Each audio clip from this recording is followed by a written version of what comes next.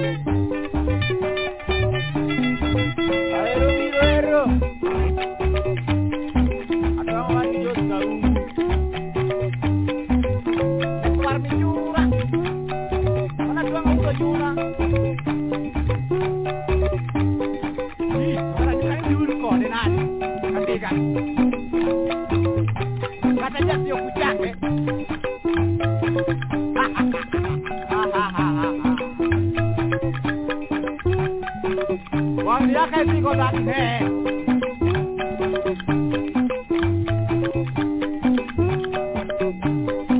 Como no va a tener que buscar su hijo. Cuando hay pati, pakidana.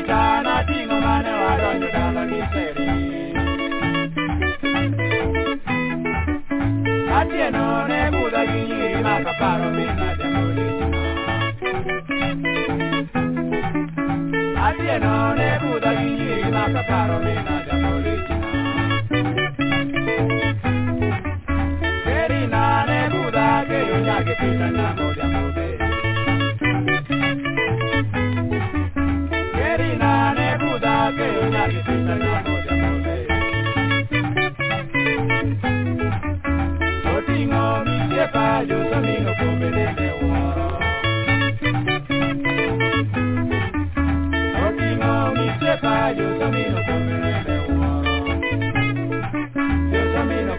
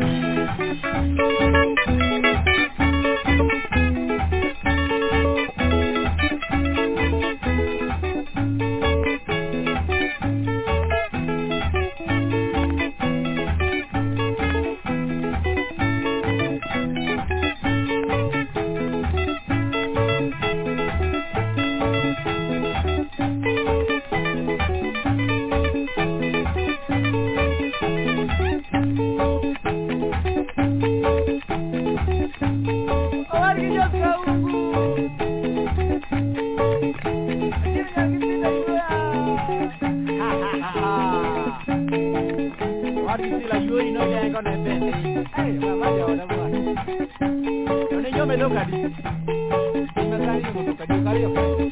Oh, che festa mo ma te lingua.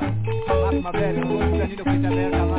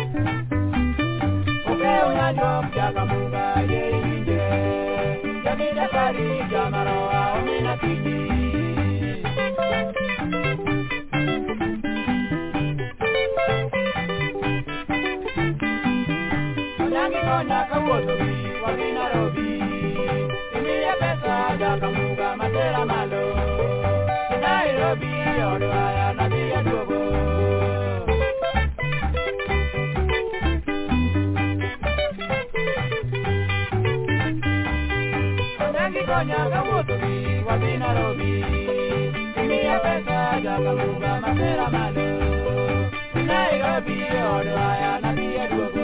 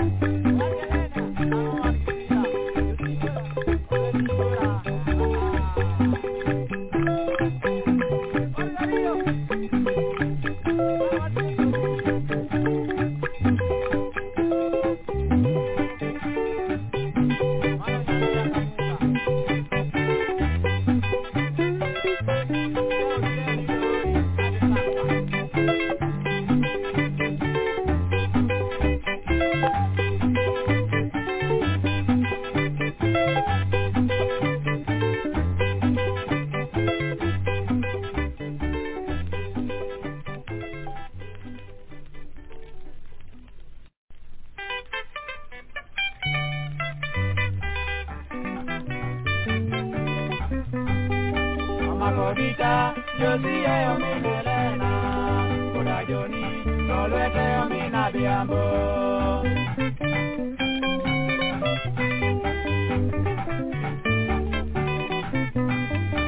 Magodita, Josie Ominelena, Koda Joni, Tolwete Omina Biambo.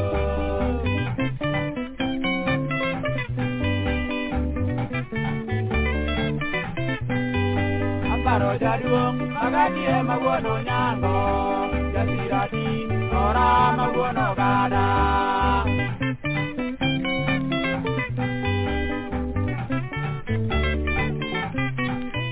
Aparo jaduong, magadi e maguono nyango, jasirati, ora maguono gada.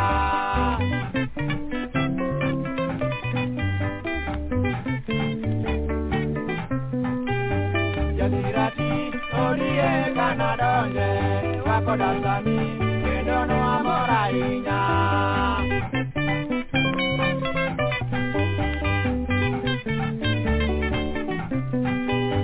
Jasirati, Orie Canadonge, Wakoda Sami, Kedono Amorainya.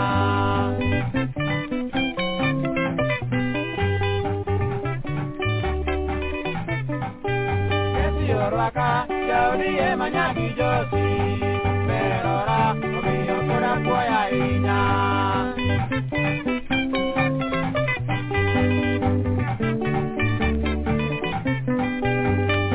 Waka, Yaudi e Manyagi Josi, Perora, Obio Kura Poya Inya.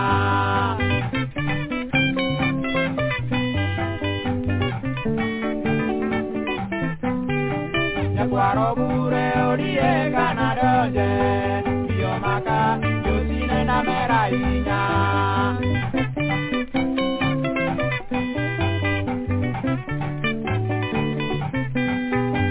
Guarobure orie Canadonge, Biomaka, Josine na Merainya.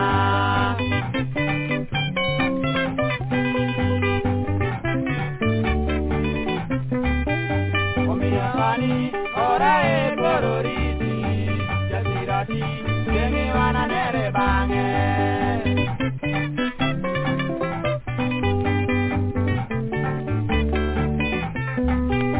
Omiokani, ora e Bororiti, Jasirati, Yemi wana nere bange.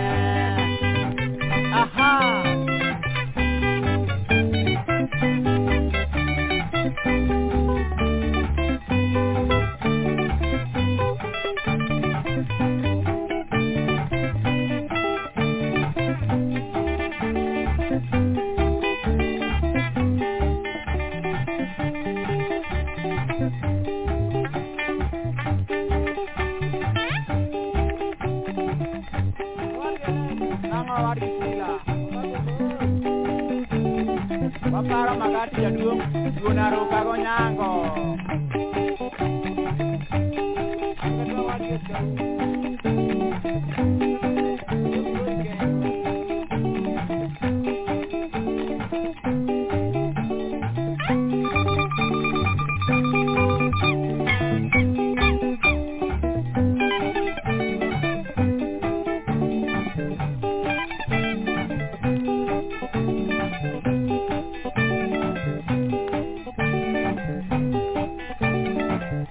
Radio ya ore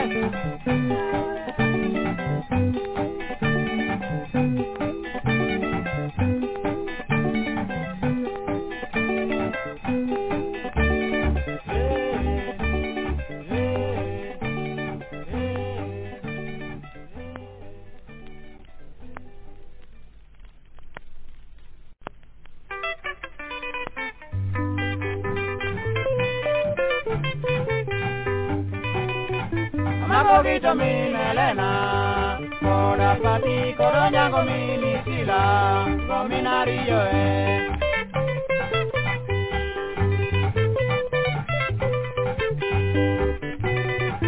Magogito minelena Koda pati koronyango minisila Gominario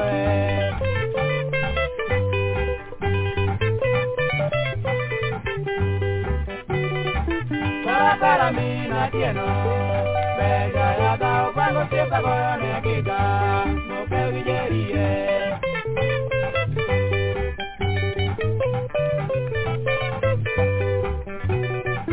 Para mí no tiene bella ya da cuando siempre con neguita no que villerie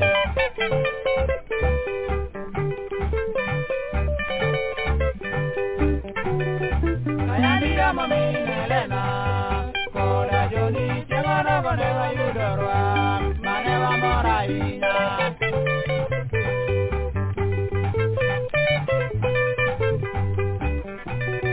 Ayaniga Mami Elena, Koda Joni, Chegana Goneva Yudorwa, Maneva Moraina.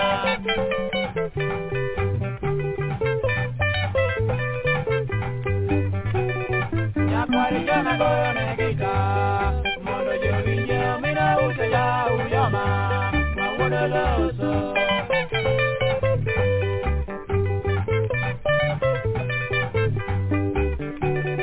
Ya parijana goyone gita, mondo jovinje mina use ya uyama, mawudo loso.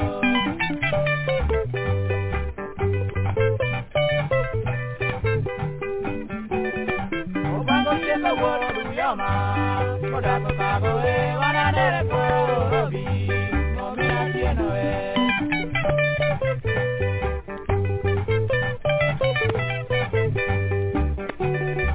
Obago the world of Yama, but I'm a bago, when I let it go, be no me.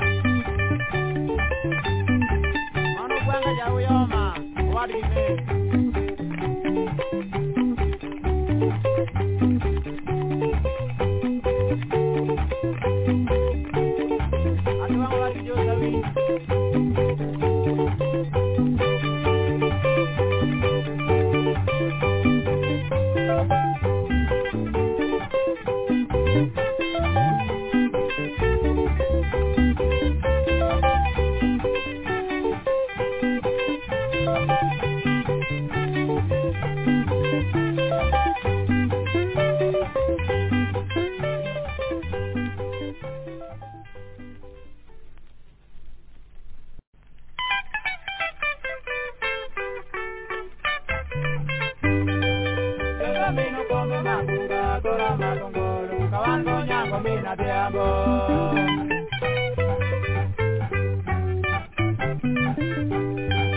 yo domino kombe magunga kora makongolo kawango nyango mina diambo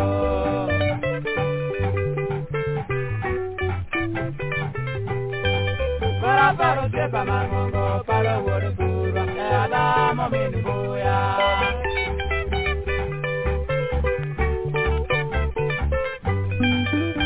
Paro sepa mangongo paro wore kurwa adamo minu boya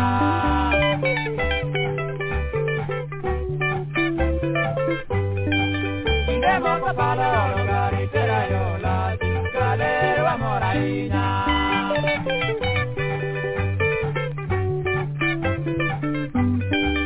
Indemo ko palo logari tera yola kalero amorainya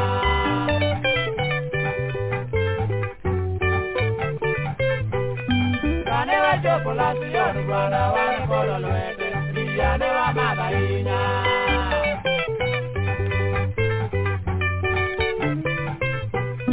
Liyane wa chocolate yoru bana wan kolo loete Liyane wa madainya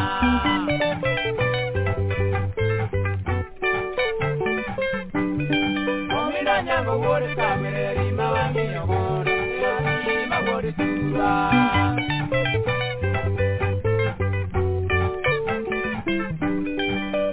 Nyango wori kameri mawani yogono Joti ma wori turwa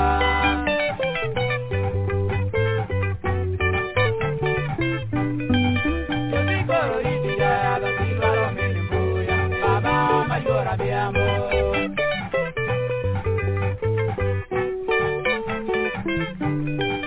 Joti koro iti jaya da silvaro meni mbuya Baba mayora biambo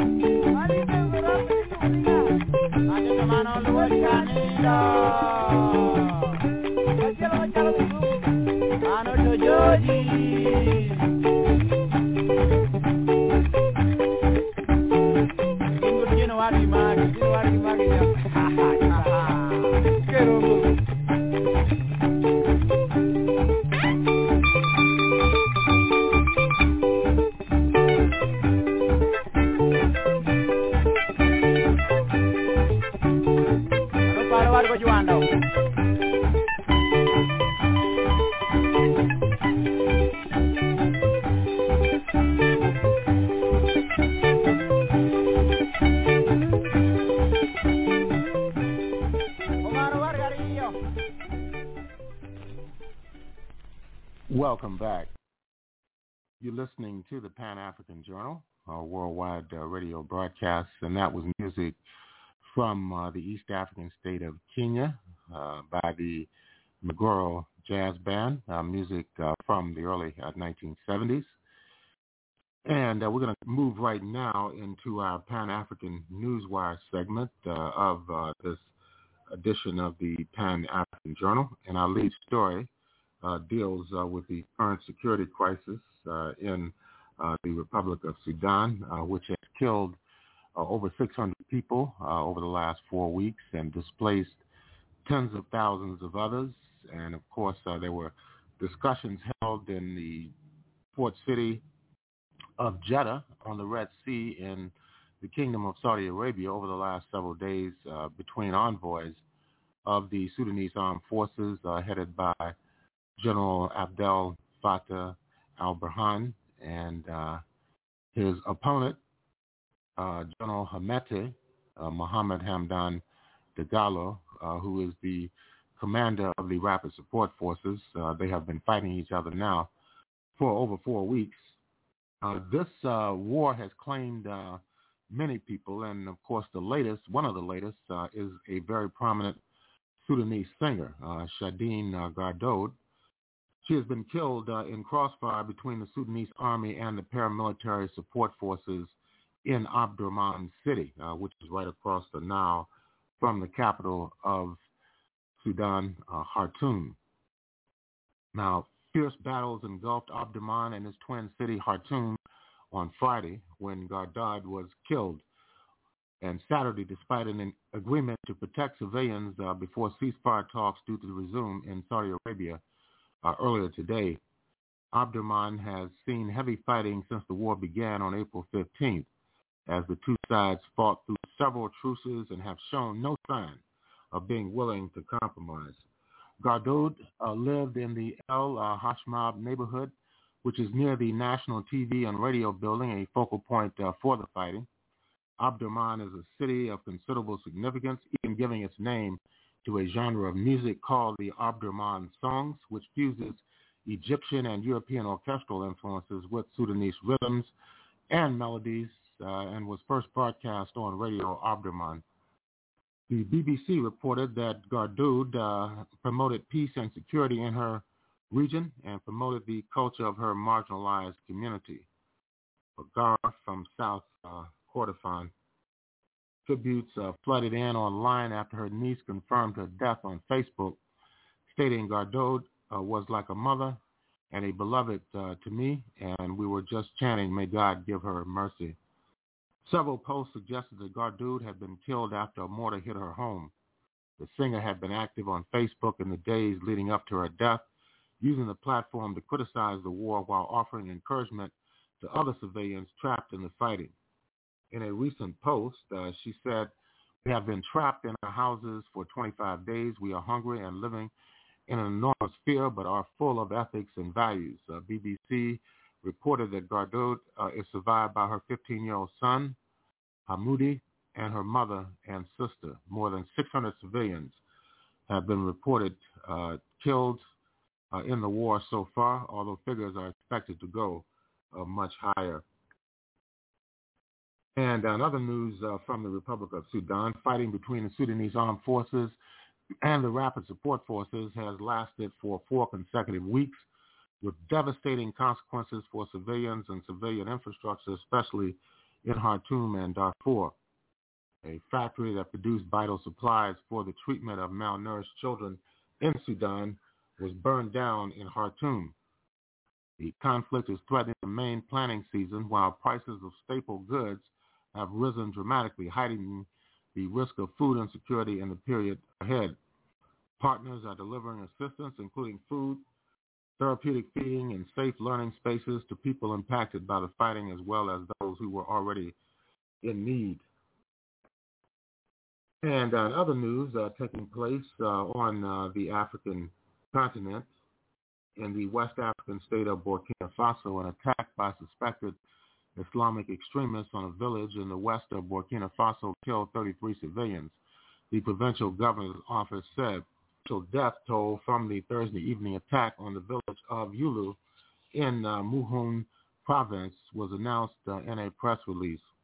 Provincial Governor Baba Pierre Basenga called the attack cowardly and barbaric. He said in the statement that the attack happened around 5 p.m. as residents were at work in their fields beside the Muhun River. The governor said security actions were underway to counter the extremists. Basenga urged the population to increase their vigilance and to collaborate with the security forces. Listening to the Pan-African Newswire segment of the Pan-African Journal. In the southern African state of Botswana, the government has put restrictions on the exportation and importation of scheduled key grains, sorghum and maize in particular. And that's according to Joe Ramaphosa, permanent secretary of Botswana's Ministry of Entrepreneurship. He said this in a statement issued on Friday. The exportation of the goods would stop with immediate effect, while the importation will cease at midnight on May the 15th. Ramaphosa said that all harvested maize and sorghum by government-subsidized or supported farmers must be sold to the Botswana Agricultural Marketing Board for storage, resale, redistribution, and further processing in the value chain. Trading activities of government-supported commercial farms engaged in the production of scheduled grains for food security purposes, as well as those operating in special economic zones, should be regulated, Ramaphosa said. Clement Sabanda, spokesperson for the Ministry of Entrepreneurship, said in a separate interview that local commercial farmers prefer to export grains to outside markets with better prices, which has contributed to sorghum and maize shortages in Botswana. And, of course, in our last story for today, the situation in Ghana involving electoral politics, where next year there will be presidential and parliamentary elections. The National Democratic Congress flag bearer hopeful, Kojo Bonsu, has ceded defeat to his contender, former President John Mahama, in the ongoing National Democratic Congress Party primaries. Voting has long ended, but counting of ballots and collation in the presidential race is yet to end. Election officials expect to conclude the entire exercise by 10 p.m. In a Facebook post, the former mayor of Kumasi, Kojo Bonsu, said he has called John Mahama to congratulate him on his landslide victory in the presidential primaries. While the party is yet to officially announce polling results, John Mahama's side is predicting at least a 91% win in the elections. Kojo Bonsu was John Mahama's only contender in the NDC presidential primary, following former finance minister Dr. Kwame Nkrumah's abrupt withdrawal from the race on Friday, citing electoral irregularities. Provincial results so far point a lopsided contest, with former President John Mahama sweeping virtually every constituency of the votes. And with that, we're going to conclude the Pan-African Newswire segment of the Pan-African Journal. We'd like to remind our listeners that the Pan-African Newswire is an international electronic press service designed to foster intelligent discussions on the affairs of African people throughout the continent and the world. The press agency was founded in January of 1998, and since then has published tens of thousands of articles and dispatches in hundreds of newspapers, magazines, journals, research reports, and on blogs and websites throughout the world. The Pan-African Newswire represents the only daily international news source on Pan-African and global affairs. If you'd like to log on to the Pan-African Journal and the Pan-African Newswire, just go to the Pan-African Newswire first. That's at panafricannews.blogspot.com. That's panafricannews.blogspot.com. If you want to have access to today's Pan-African Journal special worldwide radio broadcast for Sunday, May the 14th, 2023, just go to the Pan-African Radio Network. That's at blogtalkradio.com/Pan-African Journal. That's blogtalkradio.com/Pan-African Journal. We'll take a break. We'll be back with more of the Pan-African Journal for this week.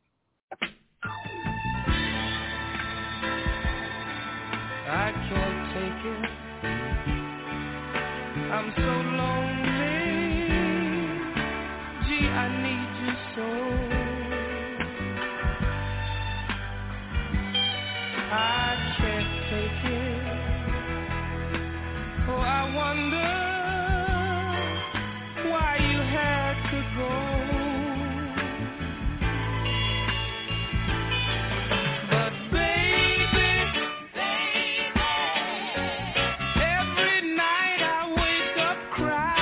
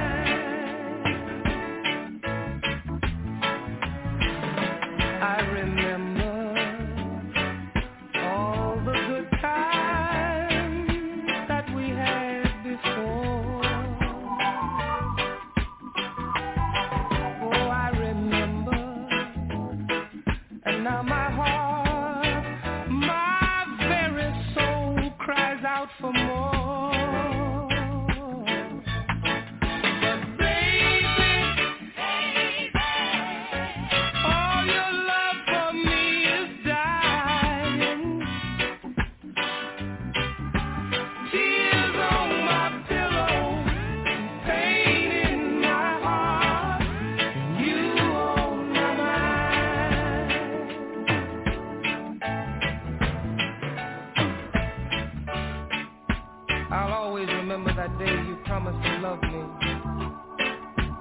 You said you'd love me to the very end.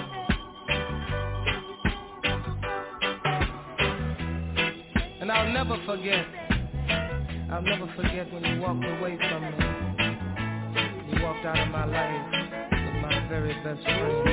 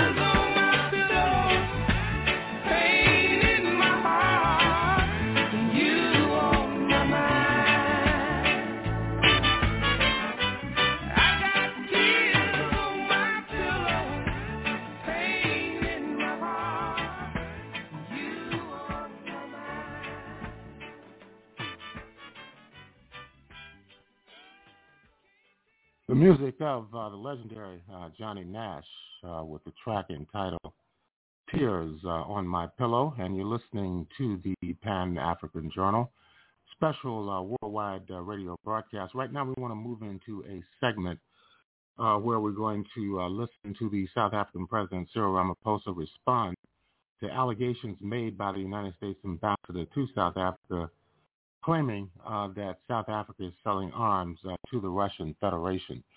This has been a major diplomatic row over the last several days.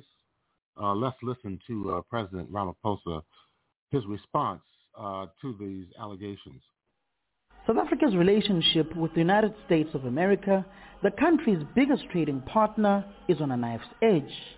Pretoria and the governing African National Congress have taken exception to American Ambassador Ruben Breaky's accusations that the government aided Russia with weapons when a Russian ship docked for army drills with SANDF in December last year. President Ramaphosa says South Africa is a sovereign state and that must be respected by the United States of America. We agreed on the processes that we are going to embark upon to address these matters.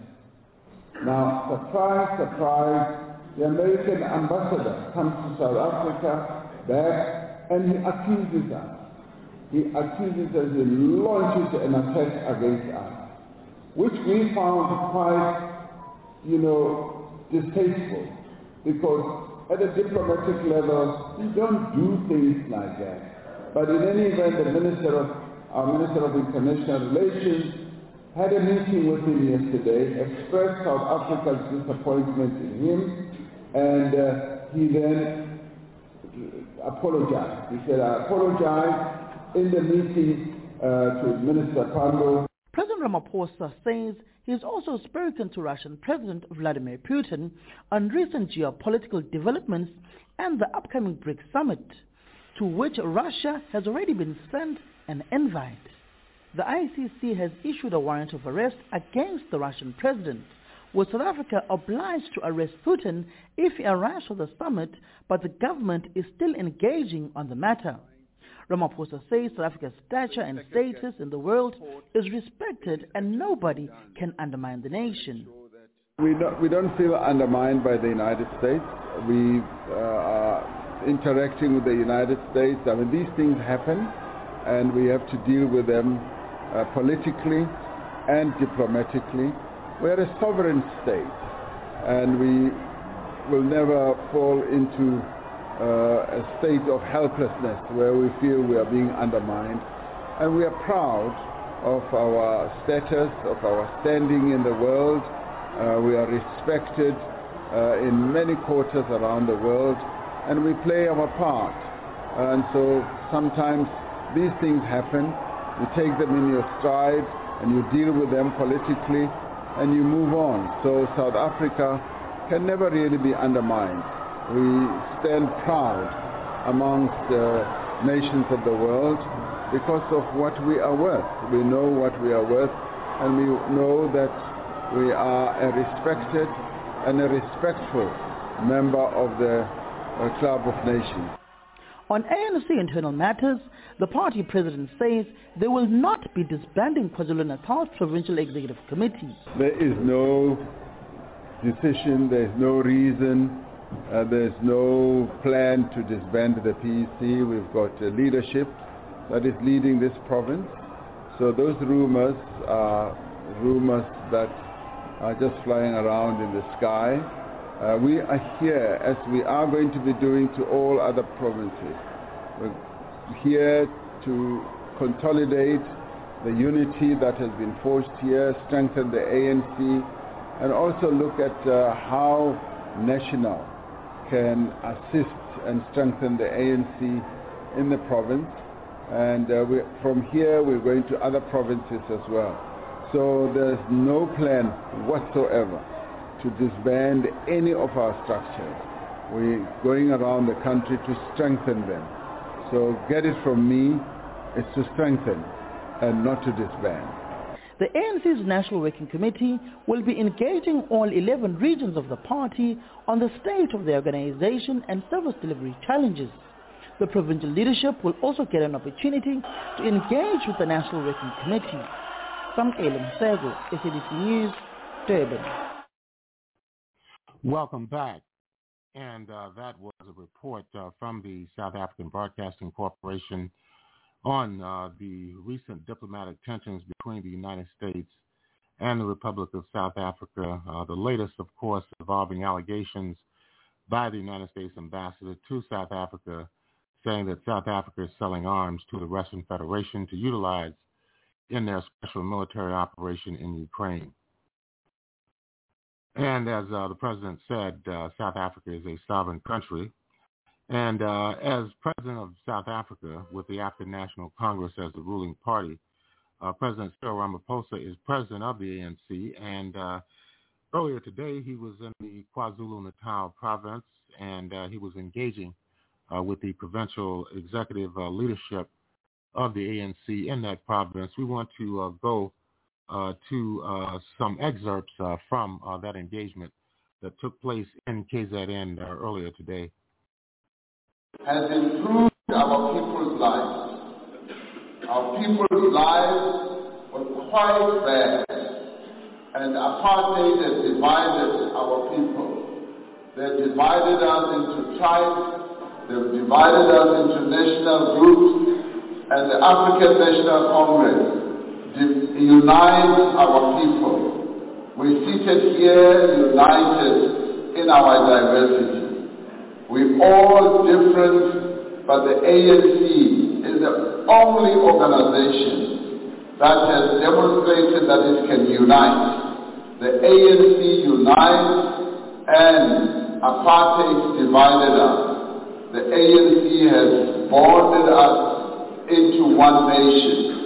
Today, even here in Chatsworth, we've got Africans, we've got Indians, we've got colors, we've got white people, all of us united around and behind the banner of the African National Congress. That is the beauty of the ANC, and we need to applaud that organization for that foresight.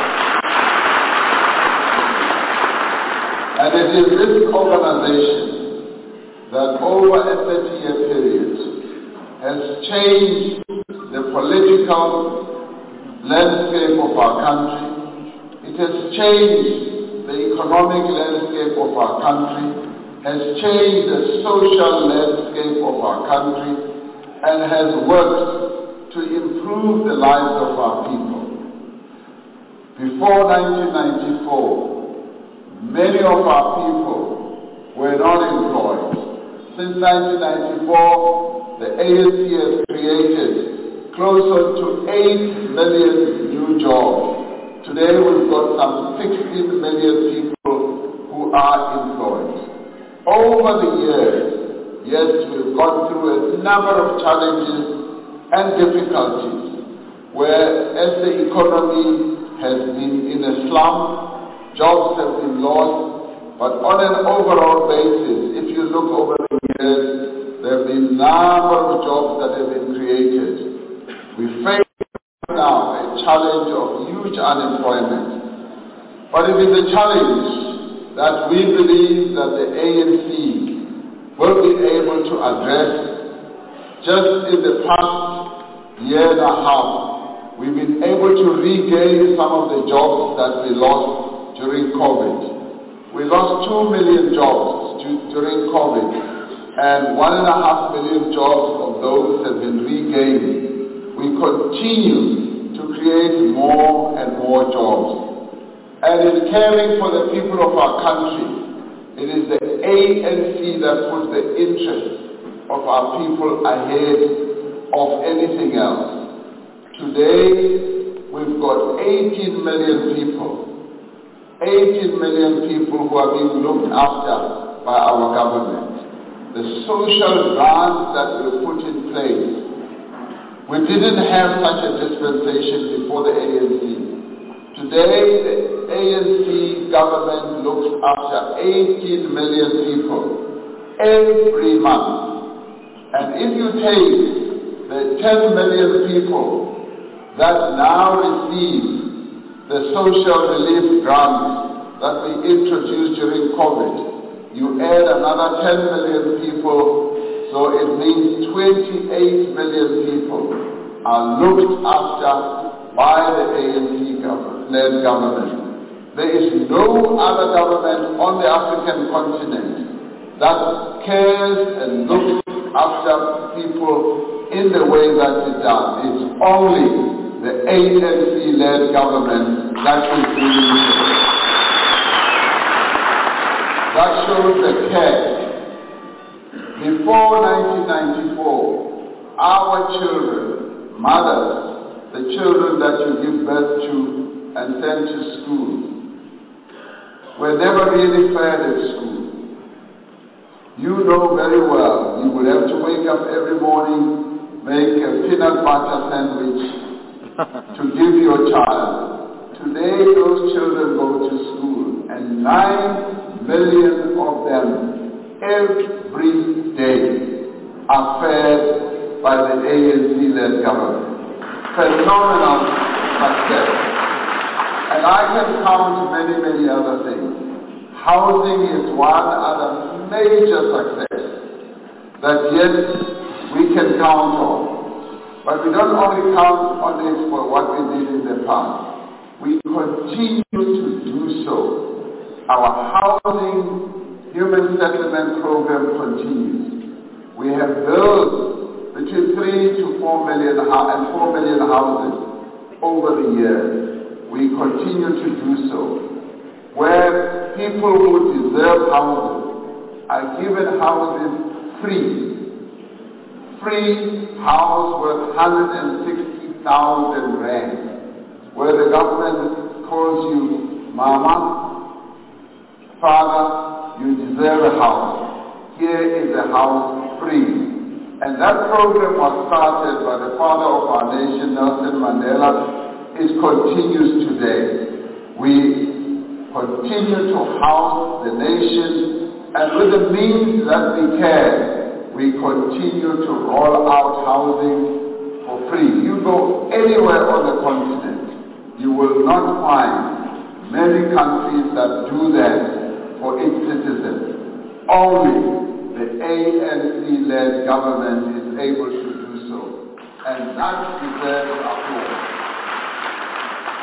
Our young people who go to school, there are many low-fee schools now, where parents no longer need to pay fees, and the children have now gone into schools. We're now focusing on early childhood development.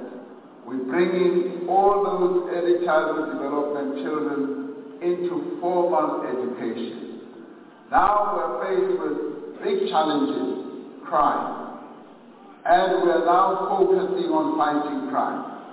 And I've said to the Minister of Police, we need to focus on crime prevention so that in the areas where you live, police should be able to be there, present, visible so that we can prevent acts of criminality.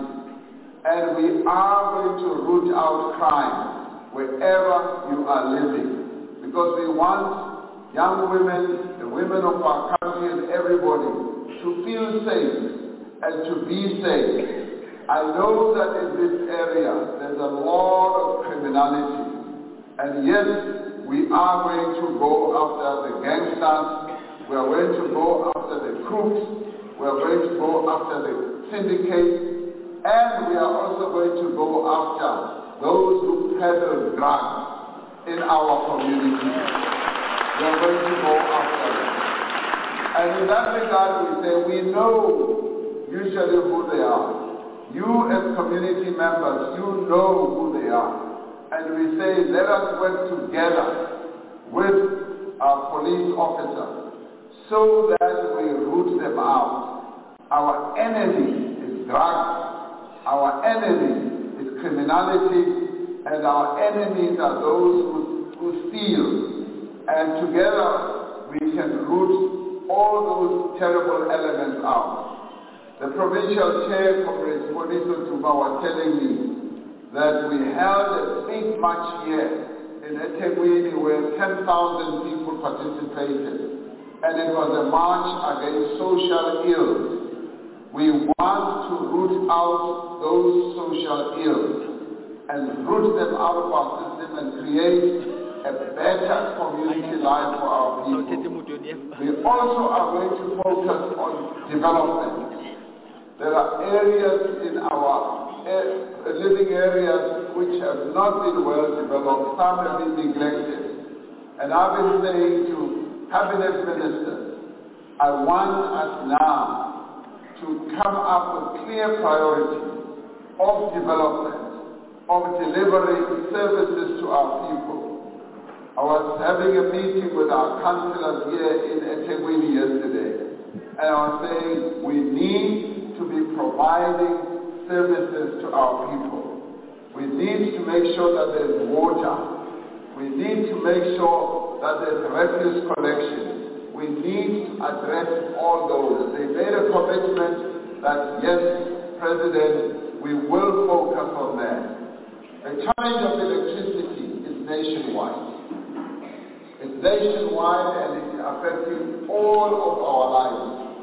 From Messina, right through to Cape Agala, right from the eastern seashore of our country to the western seashore.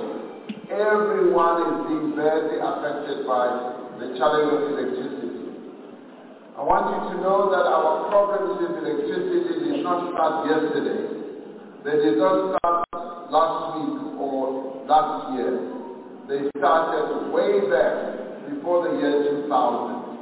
And we started experiencing load shedding from 2007. And this is of mistakes that were made, errors that were made along the way, not maintaining our power stations. Like you would know if you have a car, if you don't maintain your car, one day it will surely break down. That's exactly where we are now. But we've realized what the problem is, and we are addressing the problem. We are addressing it in a pointed way. And that is why I appointed a Minister of Electricity, because I wanted somebody who will wake up in the morning and address electricity. During the day, must address electricity. At night, when he sleeps, when he dreams, when he eats, when he snores, when he does everything, it must just be electricity. Even when he goes to the toilet, I want him to be thinking about electricity. That's all I want him to be doing. So Minister Ramaphosa is addressing our existential problem right now. And so you know, we are not the only country in the world that is struggling with electricity. Many other countries around the world have got one or some energy generation challenge. I remember years ago, California was always in the dark. You would have thought that a more economically developed country like America would not have load shedding and all that. And they had blackout, complete blackout. But they found their way through that. Now I want to assure you that we are going to find our way through that. Winter is going to be a challenge.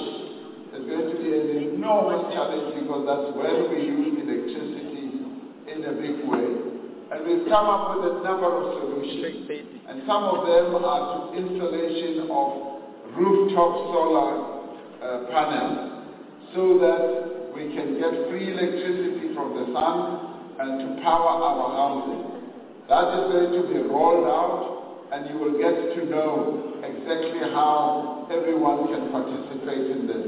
And government will stand behind our people. What I wanted you to know is that we are addressing this challenge. It is a challenge that all of us have, and we are addressing it. And I am sure, absolutely certain, that having appointed an engineer, a person with deep knowledge about electricity, we will be able to solve the problem. There is no problem without a solution, and Ramaphosa is going to solve this problem for us, working together with Minister Mantashe, working together with Pravin Gordhan, working together with all of us. We will be able to solve this problem. So today is a great day for us. What you are signifying by your presence here, and also by those of you who have joined the ANC, you are signifying your hope in the African National Congress. Some people think that all its hope is lost with the ANC. And we say we've been around for 111 years. And hope is not lost in the ANC. The majority of people in this country still have hope in the African National Congress. Millions and millions of them. And you are joining the ranks of those who have hope and trust and belief in the African National Congress. We are a movement that is renewing itself. We are dealing with our challenges. All organizations around the world, be they churches, be they religious organizations, sporting organizations, whatever, they go through patches when they have some difficulty. In our case, we've been quite upfront in admitting some of our shortcomings. But you know what? A problem that is admitted solved. And that is exactly where we are. We've admitted we've got challenges, and now we are solving those challenges. And I saw it for myself yesterday. I was meeting with the entire leadership of the eThekwini region of the ANC. It was like 700 leaders from various branches. They were demonstrating unity. They were demonstrating determination to address the challenges the ANC is facing and to turn around our municipality, our metro, to address the challenges we have, to get government, yes, to repair the damage that was done by the flood, yes, to make sure that we have water, yes, to make sure that there's good refuse removal, yes, to make sure that we fight corruption, that those who have been tempted to get into corrupt activities should be dealt with so that we free the ANC of any act of corruption. Today, Comrade Ronnie Pillay has joined our ranks because where he was, there was corruption and it was not being dealt with. And he has felt that he wants to come to the organization that he sees is serious about fighting corruption. And yes, the African National Congress is serious about fighting corruption, and we will succeed. And it is in this regard that I honor him. I honor Comrade Ronnie, and I honor you as well, who are working with him. Your presence here and Comrade Ronnie's decision to join the African National Congress is significant because it shows his confidence and your confidence in Nelson Mandela's organization. And we therefore thank you for that. Now the next task that we all have to do is to make sure that Ronnie Pillay wins this ward. Make sure that we succeed. And by the looks of it, I can already see that this ward has now shifted, it's now come home to the African National Congress. Because that is where it belongs. So today, those of you who have signed up to be members by swearing and taking the oath, this is the highlight of any ANC member's life. To stand and take the oath in public and say, yes, I am joining this organization freely, completely by my own decision, and I'll subject myself to the discipline, to the values of the ANC as expressed also in the Freedom Charter. So we honor you for that. You've taken a big step. This is a mighty step in your life as a human being to come and join the African National Congress. And as I said, you look so beautiful, so handsome in the colors that I see. The other color you were wearing, you're quite horrible. But now, you're looking so lovely. And we thank you for that. And we stand firm. There will be ups and downs. As every organization and any family, even our own families, we go through our ups and downs, but you never turn back from your family. You never turn back, also, you should never turn back against this organization that you know stands for improving the lives of our people. So let us all go out in this community and we will bring more of our leaders to campaign for Ronnie so that Ronnie emerges victorious and this ward goes back home to the African National Congress. So I thank you for being here and I love you dearly, and yes, I will be taking a picture with you as a group who have just joined the ANC. And once again, Amanda! Amanda! Thank you so much.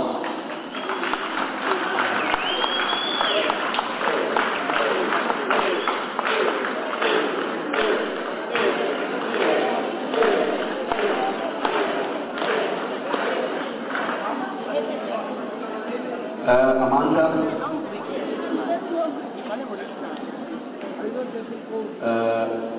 comrades who President will want to take a photo with all of you. Thereafter, we will get into the section 2 of this program, which will be addressed by the NSC.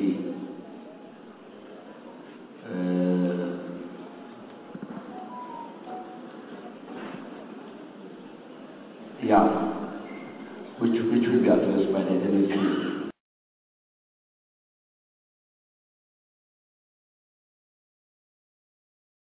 Welcome back. And that was recorded earlier today in KwaZulu-Natal. It was a presentation and engagement by President. Good afternoon, and thank you for all of you people, the senior citizens, my activists, especially at work, for almost 16 years with me, are back with me. I just want to say thank you for joining the ANC and your trust in me. And especially now that we have the president who will give me more confidence, and I think I can rely on him and the officers, members of the PEC,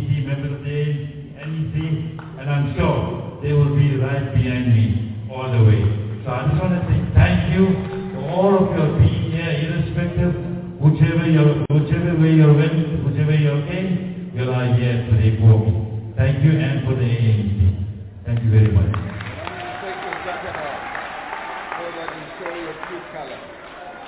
I want him to show his true color. Thank you. There you are.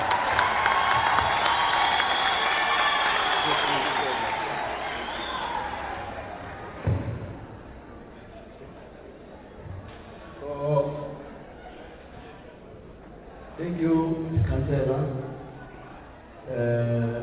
President, you promised a session of taking a photo with them. I think after the photo, we'll allow the President to go with the leadership. Then we'll remain for session 2. Comrades with this beautiful shirt can just come forward here, please.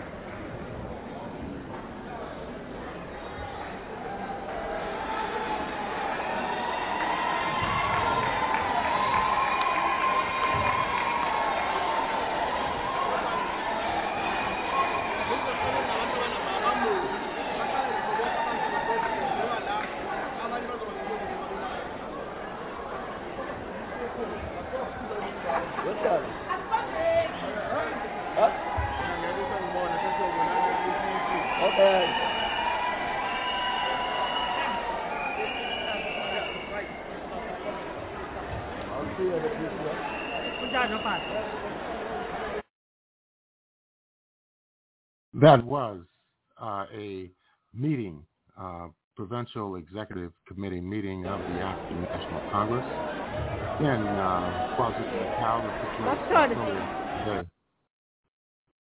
And that meeting was addressed by President Cyril Ramaphosa, the President of the African National Congress and President of the Republic of South Africa. You're listening to the Pan-African Journal, this special worldwide radio broadcast for Sunday.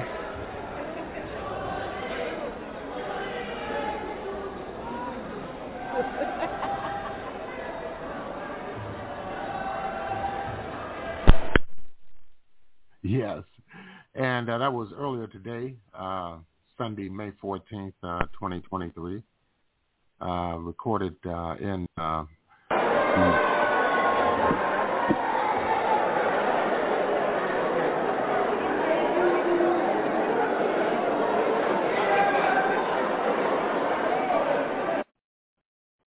Yes, they keep coming back at the ANC Provincial Executive Committee meeting. That was addressed by President Cyril Ramaphosa, President of the ANC, the ruling party of the Republic of South Africa, and also President of the Republic of South Africa State. You're listening to the Pan-African Journal, special worldwide radio broadcast for Sunday, May 14th, 2023. We are broadcasting live from our studios in downtown Detroit. And we'll take a break. We'll be back with more of the Pan-African Journal for this week.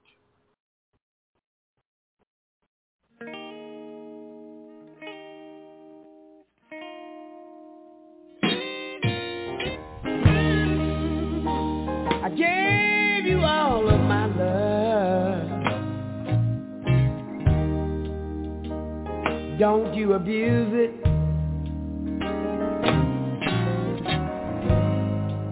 I gave you tender love and care. Oh, baby, now don't you misuse it. Girl, and if you got somebody, if you got somebody else on your mind, I want you to please,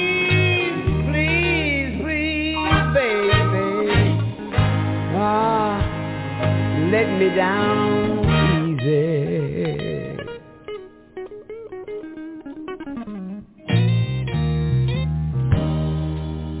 I swear to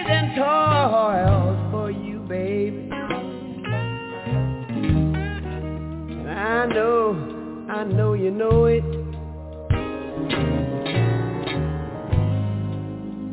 But if you got any appreciation for me, you got a sad, sad way of showing it. Oh yeah. If you got somebody, if you got somebody, if you got someone else on your mind, I want you to please, please, please, oh Lord, let me down easy.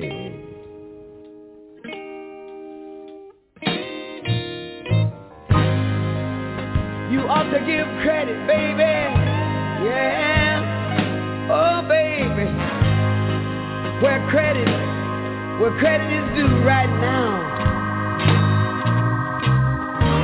'Cause I know that you know. Oh, I've been so good to you.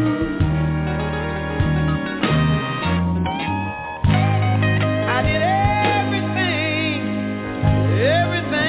for you, baby, that a woman's supposed to do. And you're taking advantage of me, baby, because you know I've been a fool for you.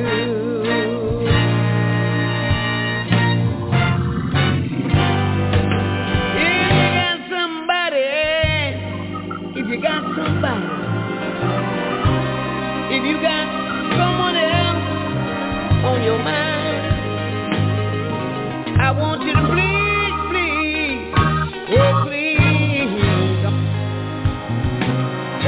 let me down easy. Let me down easy. Oh yeah. Let me down easy. Let me down, baby. Take it easy. Let me down easy.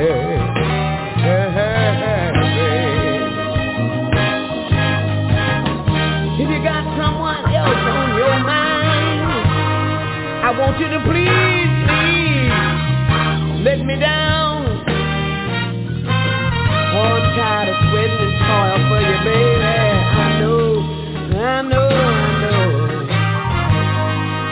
I know you gotta have some appreciation for me, baby. But you got a sad way of showing it.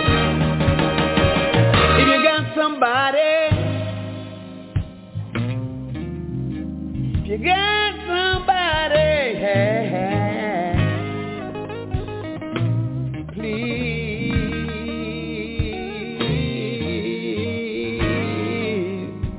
let me down. Let me down. Oh, I feel I've been so good to you and everything for you, baby. I did everything that a woman's supposed to do, yeah. You've taken advantage of me because you know I've been a fool for you. If you got somebody somewhere on your mind, I want you to please let me down easy.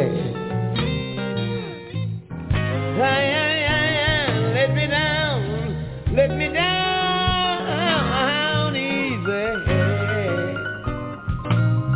Let me down easy, boy. Let me down easy. Let me down easy.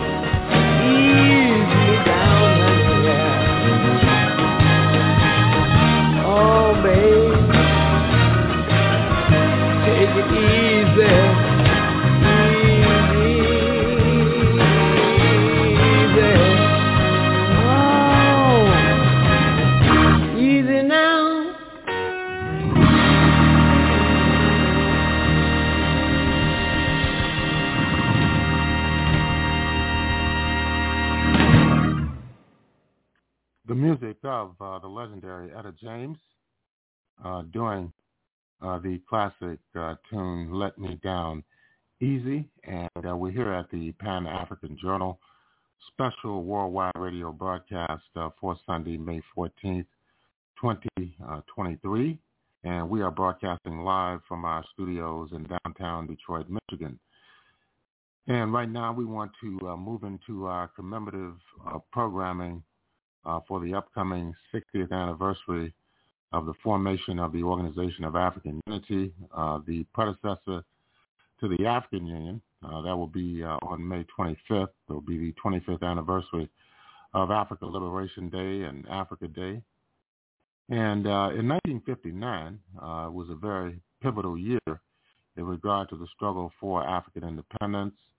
Of course, mass demonstrations and rebellions erupted in the Belgian Congo, which is now the Democratic Republic of Congo.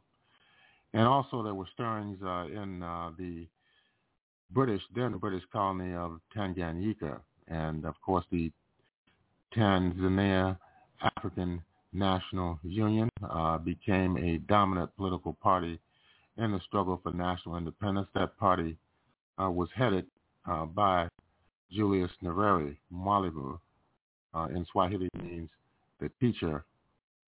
And we're going to present a rare archival audio file featuring Julius Nyerere in 1959 in a discussion with U.S. First Lady Eleanor Roosevelt, along with Barbara Ward, who was a Canadian writer and analyst on development issues impacting the international community in the 1950s and 60s.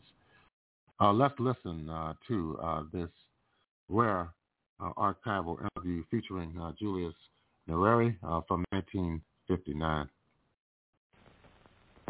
Mrs. Eleanor Roosevelt today discusses Africa, Revolution in Haste, with Ralph Bud Ward on Prospects of Mankind.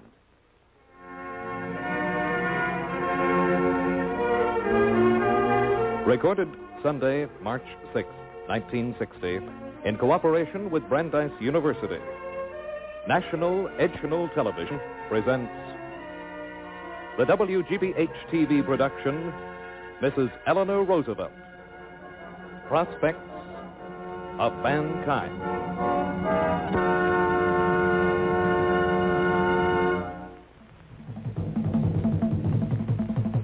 The cry in Africa today is Uhuru, freedom. And freedom is coming fast. The past 5 years saw the spectacular birth of 5 new nations. Among them, Nkrumah's Ghana. Last year's map is already out of date because the momentum is increasing so rapidly. 1960 sees the long-awaited birth of Nigeria, of Somalia, and to everyone's surprise, the Belgian Congo. Kenya and Tanganyika are following fast behind with an orderly transfer of power from all-white rule to a multiracial system. How smooth this transition will be depends on Africa's leaders. Julius Nyerere has already changed the motto of his revolution from freedom to freedom and toil. And toil there is going to be, to break away from the centuries-old patterns of thinking, to achieve the backing and trust of the tribal elders, to overcome their suspicion and hostility, to train a new generation of craftsmen, artisans, people able to take the first steps toward building a modern economy, technicians who can handle a slide rule, scientists who can develop or apply better agricultural methods and raise the subsistence standards, medical workers who can attack the special diseases of this continent. Educational facilities must be expanded quickly in these formative years of independence. To throw off the old humilities of racial superiority, the Africans are seeking modern forms of government.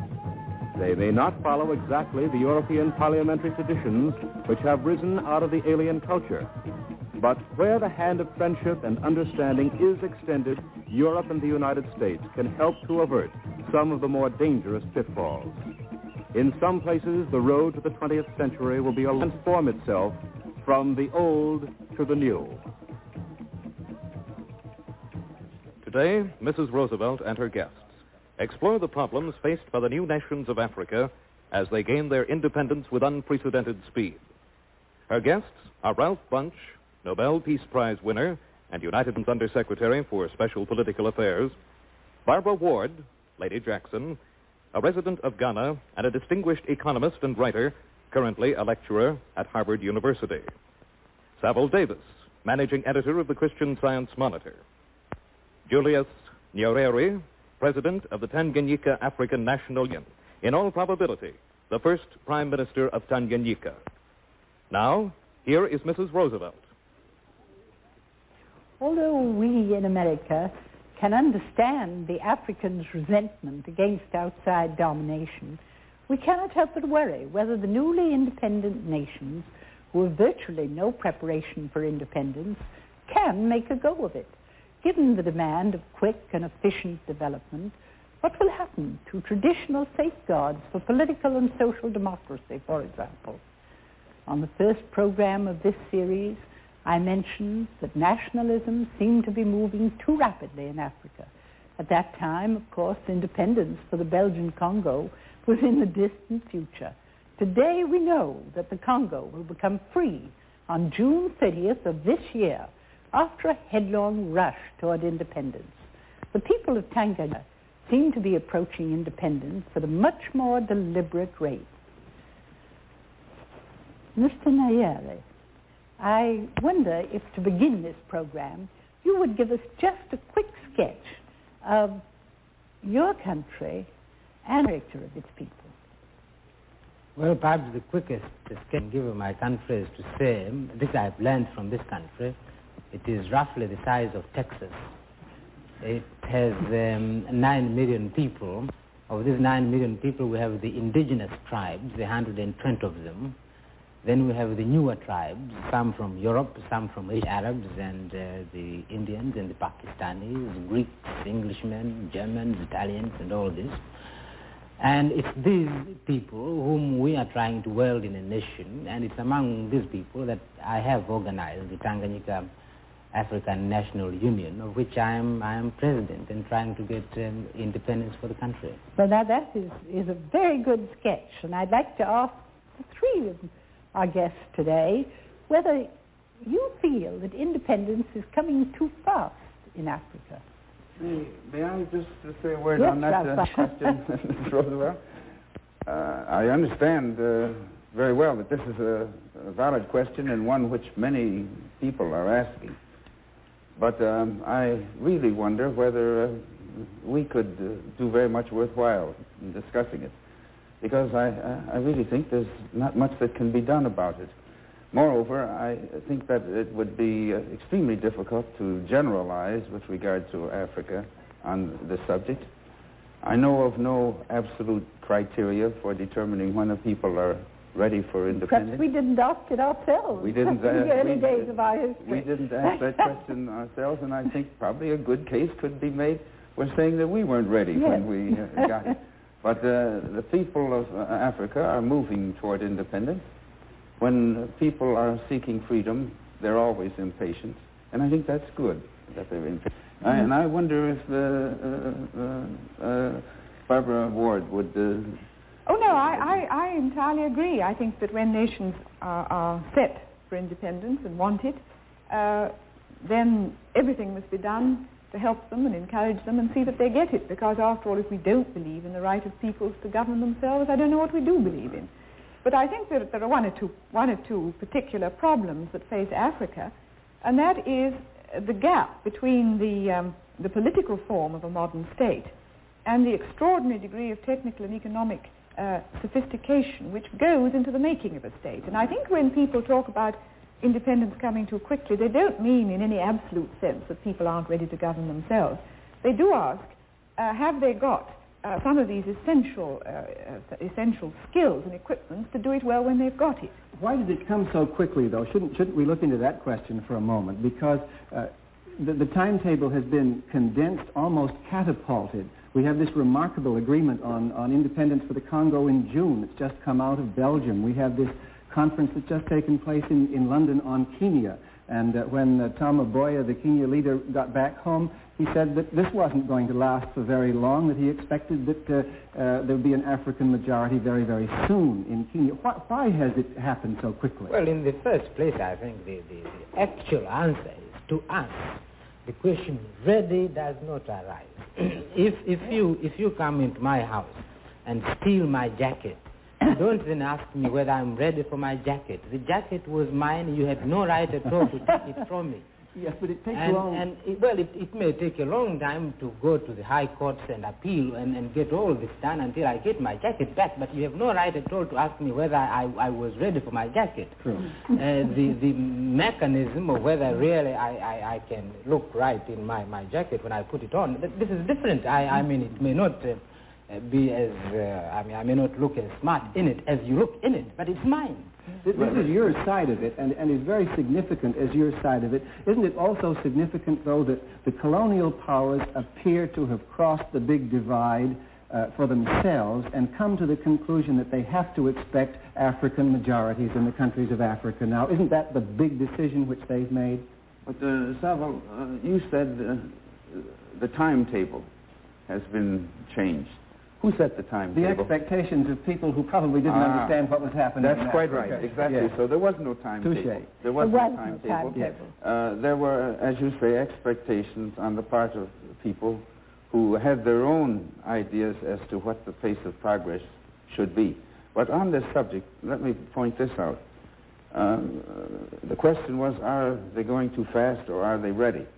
I think it's most fortunate that these states of Africa are emerging into independence at a period in the world's history unlike any other period, when there is more sense of interdependence among states, more sense of solidarity in an international community, when for the first time there is a sense of responsibility on the part of a world community to aid those who are emerging. And so it seems to me the question is more valid if we say, what can the international community do to help these people after they gain independence, whether they were really ready for it or not in terms of... Well, I must say I agree with that very much, and I think it does tie up with what you were asking before, and that is why has the timetable why has it speeded up? I think it's speeded up owing to a very big historical change in mankind, which may be the most important one that's happened since, well, I wouldn't know how long, perhaps the invention of the wheel. And that is the idea that small nations, small groups, have the right not to be run by big groups. Now, this is revolutionary. It isn't yet entirely accepted in a worldwide sense, because you have the Russians still insisting on running Hungary, you have the Chinese still insisting on running Tibet, you have a very ambiguous situation in Algeria, and above all for Africa, you have the Union, which is the big colonial powers, not only the Union, the colonial powers. I say French, the French, the others are going, don't you think? Well, the others are being made to go. It's not as if really they have decided gracefully to go out. They are being made to go out. Well, it's a mixture. It's a mixture because... It's a mixture imposed upon them by the time. But if really time hadn't been... If this had not been the 20th century, these people would have insisted on remaining... Well, that is what I mean there, Mr. Nyerere. That is, there is this change in thinking, that there are a number of people in Europe who feel that they should go at a time when the people in Africa feel they should too. I wonder whether really we're not overlooking one of the most central things, namely that if we had not had the United Nations, this might have been delayed a long while. The thing that makes it secure for small nations today is the fact that the United Nations exists. Well, I'm not sure. I think it helps, but I must confess I do think that the British decision to get out of India was not a United Nations decision and within the historical pattern. This isn't what I mean. I don't mean that the United Nations makes the decision, but I mean that the feeling of confidence that the small nations have lies largely in the fact that since there is a United Nations and that it does have an effect on world opinion, it's a forum, yes. It's a forum where they can be sure of being heard. It's more than that even for them, Mrs. Roosevelt. It ties up with the question that Savile put a minute ago. Why have the people increased the pace? Why have they decided to go so fast? Well, the background for that, of course, was in part the fact that at the end of World War II, the UN, the spotlight of international opinion on the colonialism as it never had been turned before. The background for that was the Atlantic Pact and the Four Freedoms, the fact that colonial people themselves were participating in a war for freedom, and they came home and wanted it. And so they wanted increased pace. Moreover, in addition to what Mrs. Roosevelt has said, the international community organized in the United Nations today is a sort of international club. These new states emerging into independence are not lonely anymore. They can come into this organization. They're not dependent upon their former masters. They sit as equals with all the other states. They feel a part of an international community. They can get help from it, which is their right to do. And so this gives them an encouragement which they otherwise could not have. Yeah, that's all right as long as you get away from the right colonial power. But it's absolutely no consolation to Eastern Europe or last of the Tibetans. I mean, I think it's right that you should stress the United Nations, and heaven knows I would stress it. Yes. But I think also you've got to have a certain degree of the beginnings of a liberal philosophy in the metropolitan power as well. Because if you don't, well, why don't we turn this question around, and instead of talking about the speed up of the timetable and whether it's too fast, let's talk about the problems that are being raised by the sudden oncoming of independence. And certainly Mr. Nyerere has his hands full of these, and we keep on hearing people say that he's handling them almost better than anybody else, if not better than anybody else. So we might ask him a little bit, how would a multiracial society, for example, operate in Tanganyika when you have fully taken over power, Mr. Nyerere? Well, first, we don't like to refer to our society as a multiracial society because this was a political term which was created, I think, largely by the colonial powers to show that we were in a special category either in Africa or in the world. And in actual fact, it's not true. The whole, where is a part of the world which is not multiracial? I mean, the whole world is groups of people living together. This was a political term created in our part of Africa, in East, Central, and South Africa, and this was the problem where democracy could not work because this was a big problem there. For that reason, we don't like to refer to the term multiracial. It's very hard to avoid using these sensitive phrases. What should we refer to? Well, why? I mean, why? I've never heard the word being used applied to England or applied to Germany or even this country, which is clearly multiracial. It's not quite as easy to apply it to England, but to this country, it has to be applied. It should be applied, but it's not. We have our Scots and our Well, only so now. Should we say a democratic society? Exactly. At home. If I could interrupt just a moment, I think it ought to be made clear why this point is so important to Mr. Nyerere, because he's the one African leader in the whole continent who is leading all groups in his society, with not only Africans, but with Asians and Europeans in the party. And they're working together? Yeah, working together under his leadership. Let me say that at home, the Europeans, the Asians, the Africans, and that's why in my first answer I referred to them as the indigenous tribes and the new tribes in Tanganyika. I got that. I got that too. These are all Tanganyikans who are binding themselves together to achieve their independence and build a Tanganyika nation. They are, whether they came from Asia or they came from Greece or they came from England, these are Tanganyika nationalists. Their rights are not rights of Europeans or rights of Africans or rights of Asians or rights of Arabs. These are rights of individual citizens of Tanganyika. And I don't see why in Tanganyika we cannot base our rights of citizenship, our duties of citizenship on loyalty to the country instead of the color of a person's skin or the texture of a person's hair. We see ourselves that this is not a problem which has started in Tanganyika. It has always been there, and if people want to build a democratic society, they can build it. Well, just to raise some of the really difficult problems, at least that there are in other countries, are you up against the kind of problem, for example, such as Kenya has in the land in the highlands? Do you have a land reform problem or program that you've got to work out? Have the whites had any special positions which will need to be merged into the new democracy?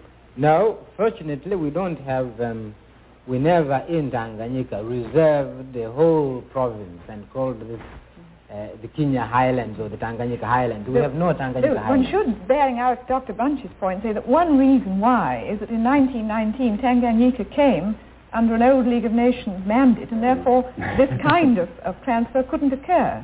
Isn't that one of the reasons? Well, I must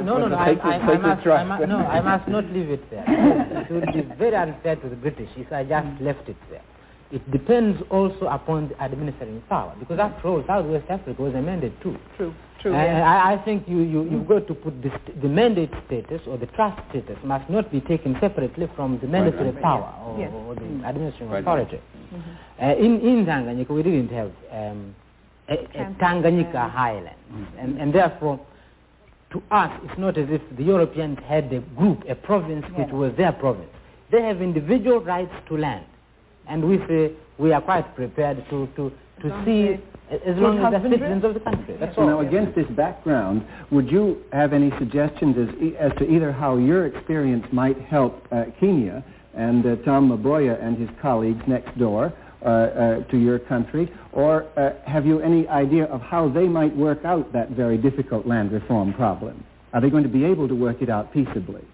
Well, I have said before, and I think I can repeat it because to me it's quite obvious, that I have no lesson to teach to Tom Mboya and the other Kenya African leaders.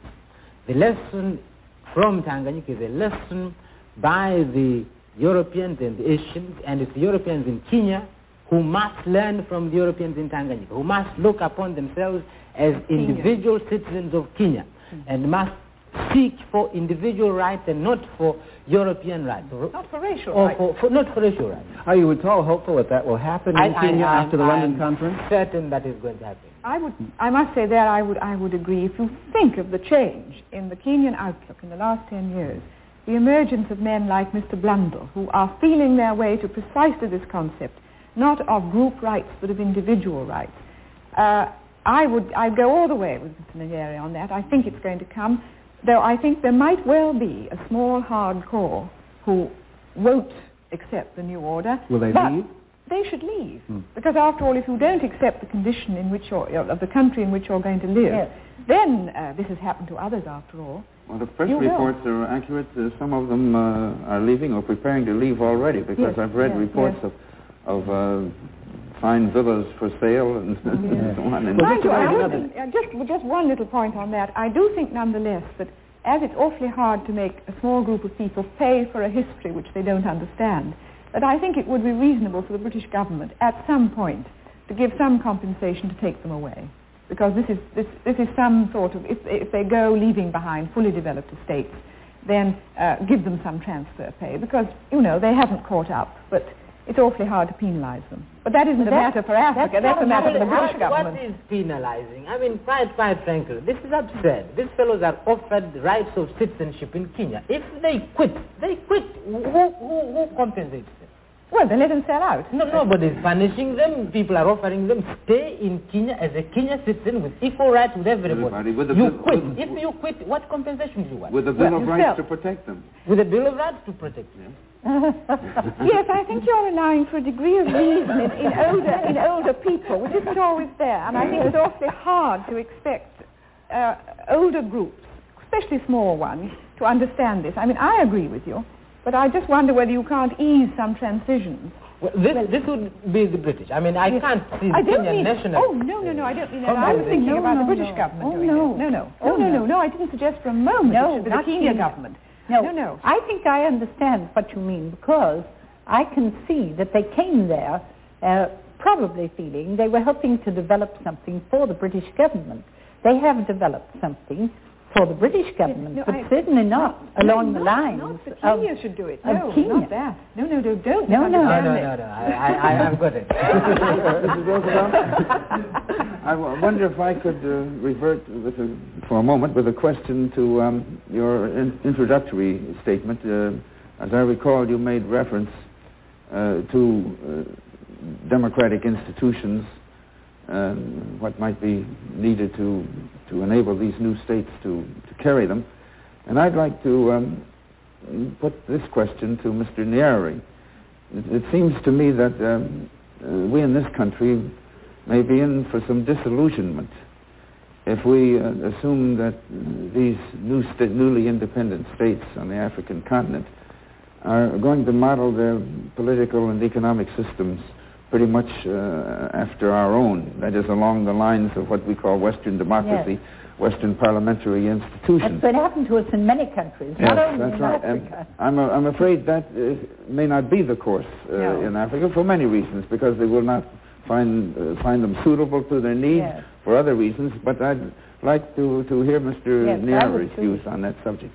Well, I must say, I've since I've been here during the last 5 weeks, I've been asked this question: are we going to form democracies in Africa, or are we going to be dictatorships and all this?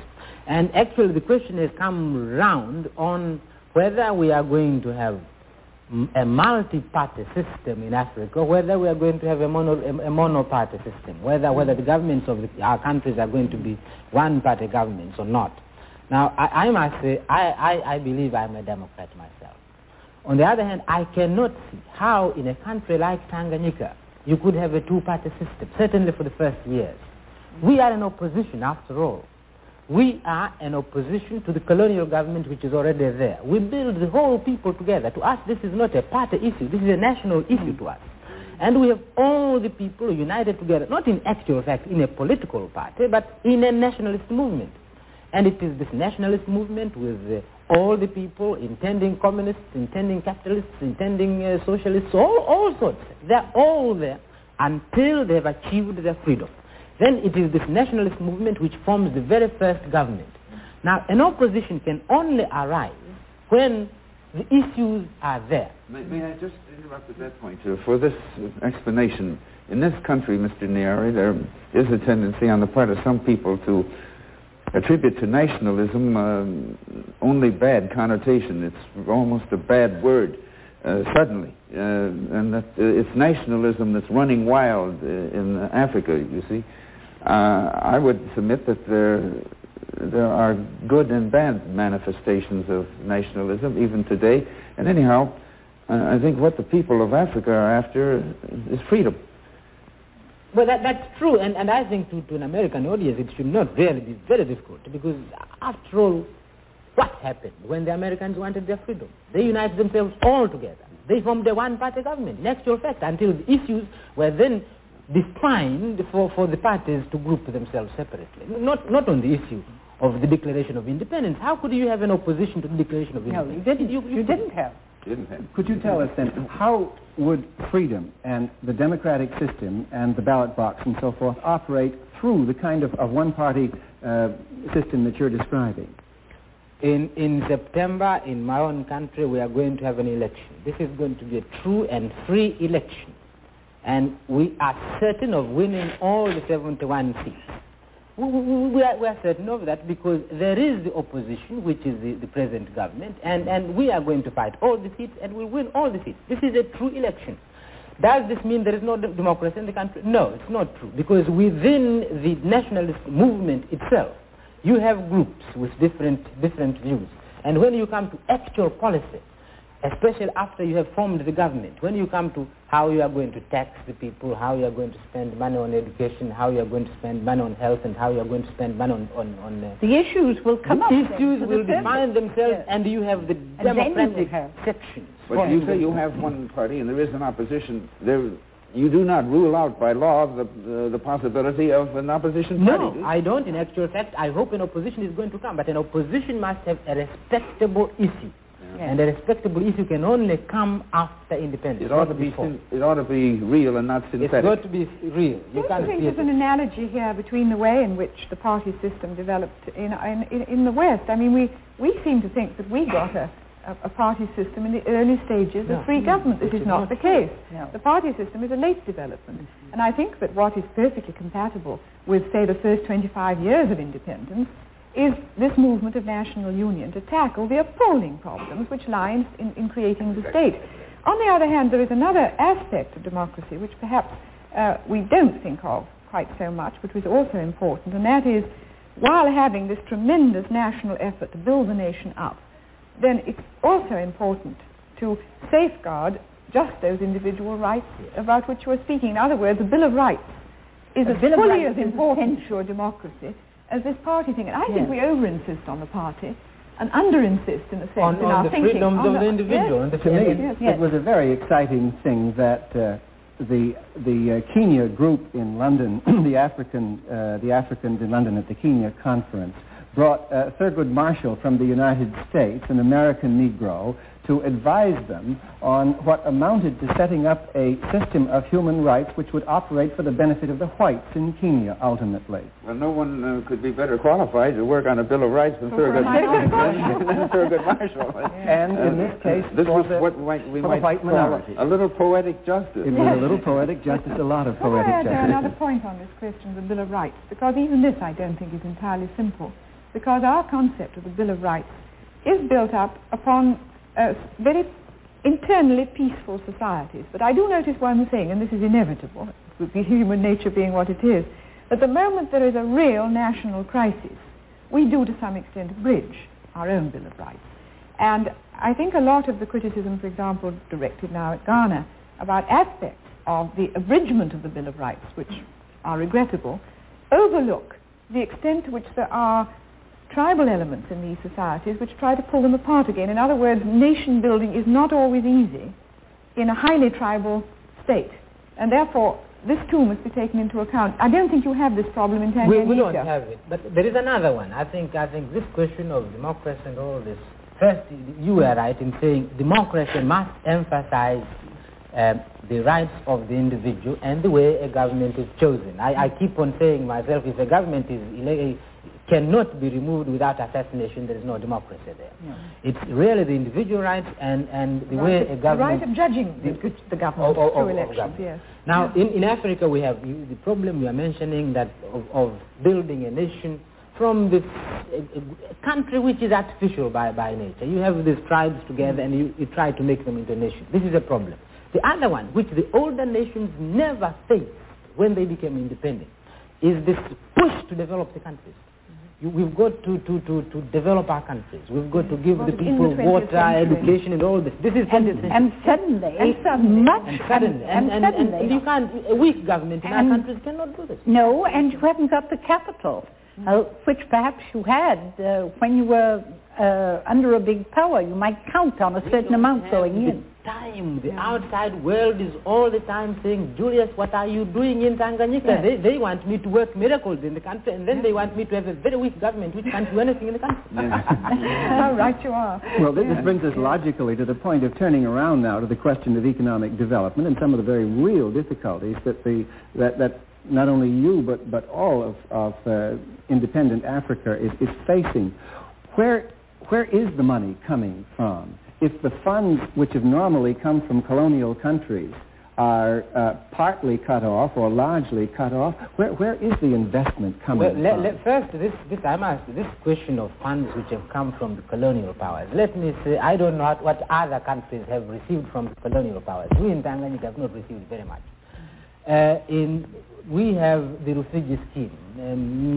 Dr. Bunche will know about the refugee scheme, where we need about 80 million pounds. The other day I was working in my mind. The British, including the Germans, during the 75 years that we have been under colonial rule, if we put all the money together, which we have received both from Germany and Britain, it does not add up to 1/5 of what I need for the refugee scheme. So that this emphasis of our money we have been getting from the colonial powers is not really very much. We've been a poor people all the time. And it won't change our poverty very much by becoming independent. This is true of Tanganyika, but there was a big change after the war from about 1944 onwards. And one of the problems for French West Africa, for example, is that the French government has been putting in something like $250 million worth of infrastructure, for ports and harbors. They've had their interest in doing it, but it's been, it's been cash. It's been cash. And what is the great question is, can one find ways of ensuring this flow of capital, which heaven knows is needed for maximum speed and development, without it merely being another form of colonial control. Well, I feel the answer can be provided in this, that I think one of the problems of Africa is going to be just this need. Our need for technical assistance, for finance to develop our country is a fact, it's there, nobody can doubt it. Where I hope the countries capable of providing this aid won't involve us in a problem is they must not exploit our need in order to get us involved in international politics, in which we are not really very much. Well, this brings us right back to Ralph Bunche again. Well, I'd like to get back to Barbara's question. Well, we'll take it in order.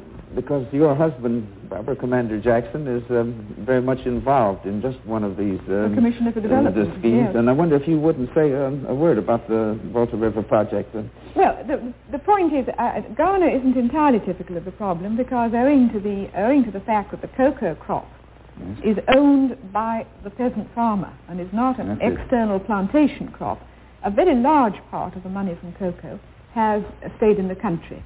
Point number one. Point number two, cocoa has remained high since the war, and therefore it hasn't suffered from these enormous ups and downs of primary prices, which is the thing I know that Mr. Nyerere must feel very strongly about, because we give capital on one hand and then say, whoop, down goes the price, and all the capital is virtually gone again. This is a very curious way of running a railway, as they say. Well, but Ghana doesn't quite have that problem. But Ghana, on the other hand, has got a large resources in bauxite, and the whole of the west coast of Africa has got this tremendous supplies of potential hydroelectric power, which would be a potential for growth and for development on such a scale that you could consider the transformation of economies on the basis of this power. And where, pray, do they get the capital from? Well, now, the Volta scheme, I think, is a perfect example of how not to do things, because every 5 years this scheme has been in the forefront of Western discussion, how they're going to do it, how it's going to be essential. Then we have a moderate recession. Everyone says, oh, heavens, we've got so much bauxite, we've got so much aluminum, of course we can't do it. Down goes the scheme again.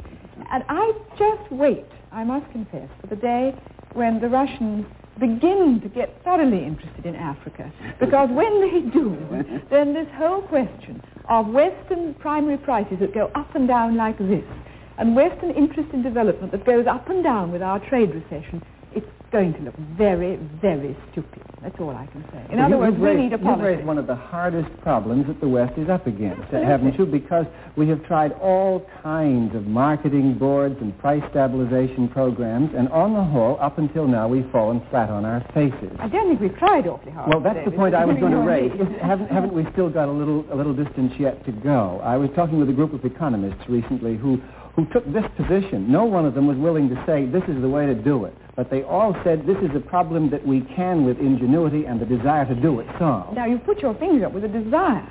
Now, what I think is lacking is that the Western powers have simply not just faced up to the problem of capital for Africa. They either do it on a ex-metropolitan, ex-colonial basis, or they do it on a private venture capital which won't go in because they think things are insecure, or they rely on export income which goes up and down. Well, that's what you just said. They think things are insecure.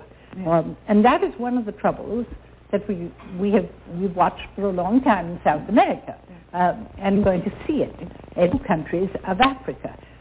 Capital, which is private capital, is going to be very uncertain. It's on the north because it doesn't feel that it's risking in a secure spot. That's one reason why I think Ralph Bunche comes in, because I believe that this will do much better when it comes through an organization where many people are involved. An international organization. Through the United Nations, I would say. I think that's what you were going to raise a moment ago. The question of what is commonly defined as the issue of multilateral versus bilateral aid. Both in technical assistance and even in capital investment. Yes, but don't let's kid ourselves that nothing's going to come through the United Nations unless the capital-rich countries have decided to do it. So, I mean, I would go one step behind and say they haven't yet decided to do it. No, they haven't. But I think they have to be brought to do it that way, unless they're willing to do it on their own. They move slowly, but they do move. In the last couple of years, we've had action, in addition to the regular technical assistance program, on the special fund for capital development, which Paul Hoffman heads on OPEX, this operation to provide high-level executive personnel to new governments that need it. It means a little addition to the assistance. And the International Development Association, if properly developed, if properly developed, could do the same thing. But I think I should mention that the African states, and some of them not yet independent as associate members, meeting in Tangier at the end of January in the Economic Commission for Africa, were overwhelmingly in favor of international multilateral or United Nations aid instead of bilateral. I'd like to hear that takes this sort of colonial taint off. Well, not the colonial one alone. Not the colonial one alone. There is the colonial one where the metropolitan power after colonialism number one is off. They want to use colonialism number two, which is an economic one. There is that one, and which we resent. But the other one is in the world in which we find ourselves now, of a communist world and a non-communist world. We get involved in the politics of this rivalry, and our need for capital, for aid, is exploited to force us into one of the blocks or another.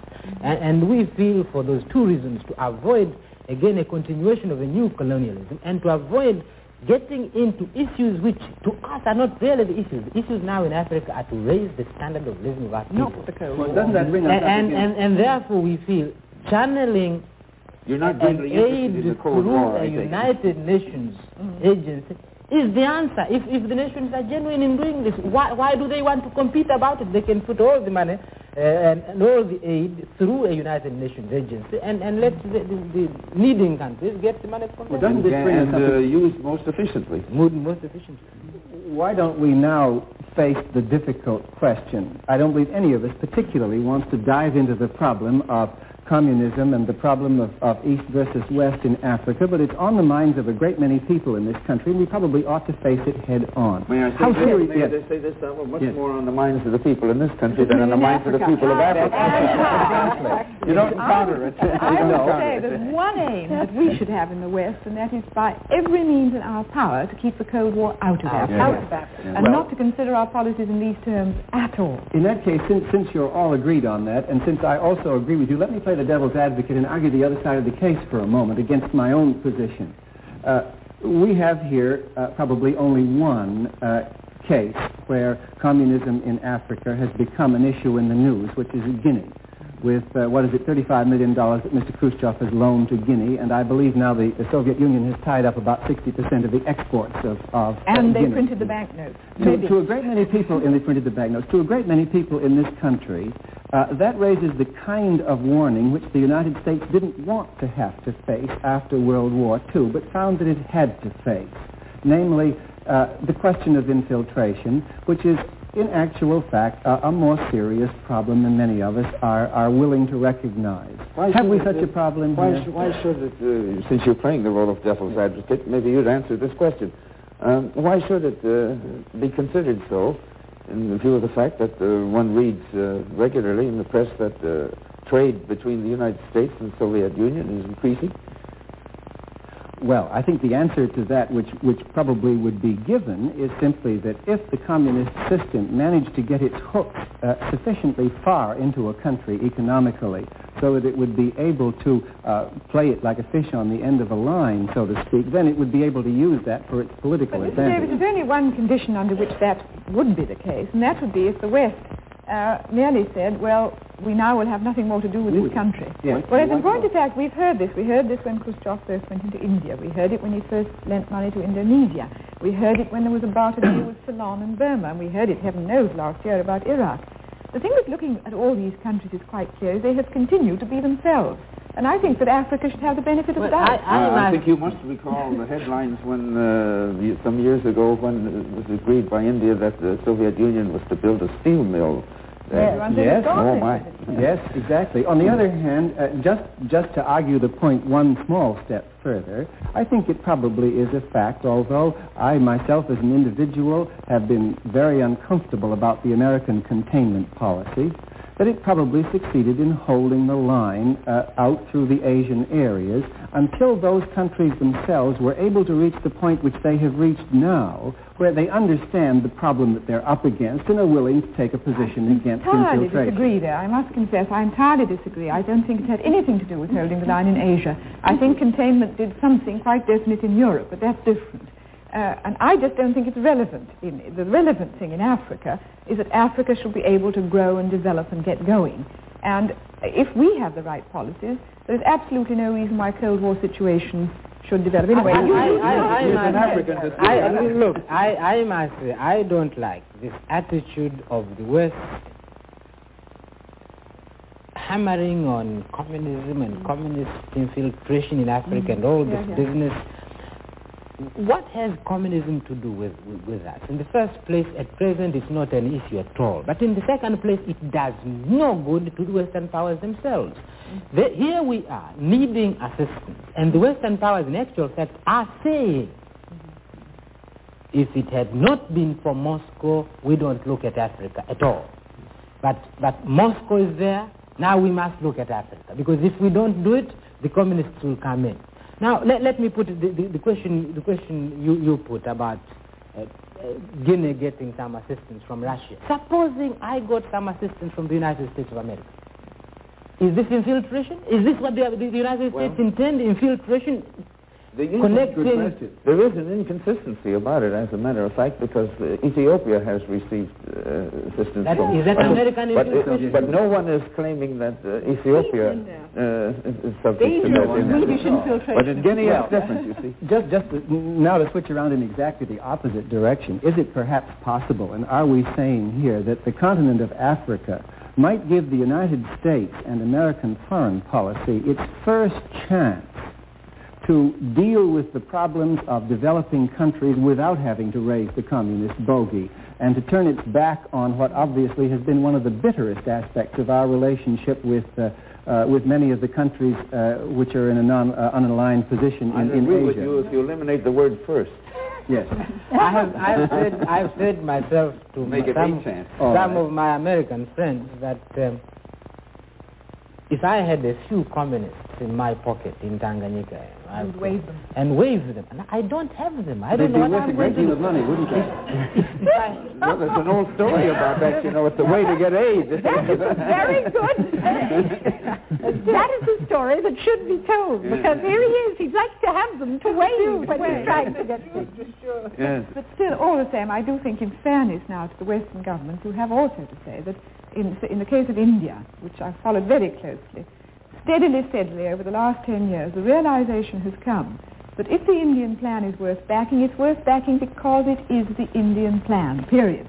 And I would say that this is the attitude that we must have for Africa. Africa is worth helping to develop because it's the main interest of the Africans to do it and to get ahead. In other words, the best policy for the United States is to encourage non-alignment and the individual integrity of African countries. And I would say there is another thing to be remembered.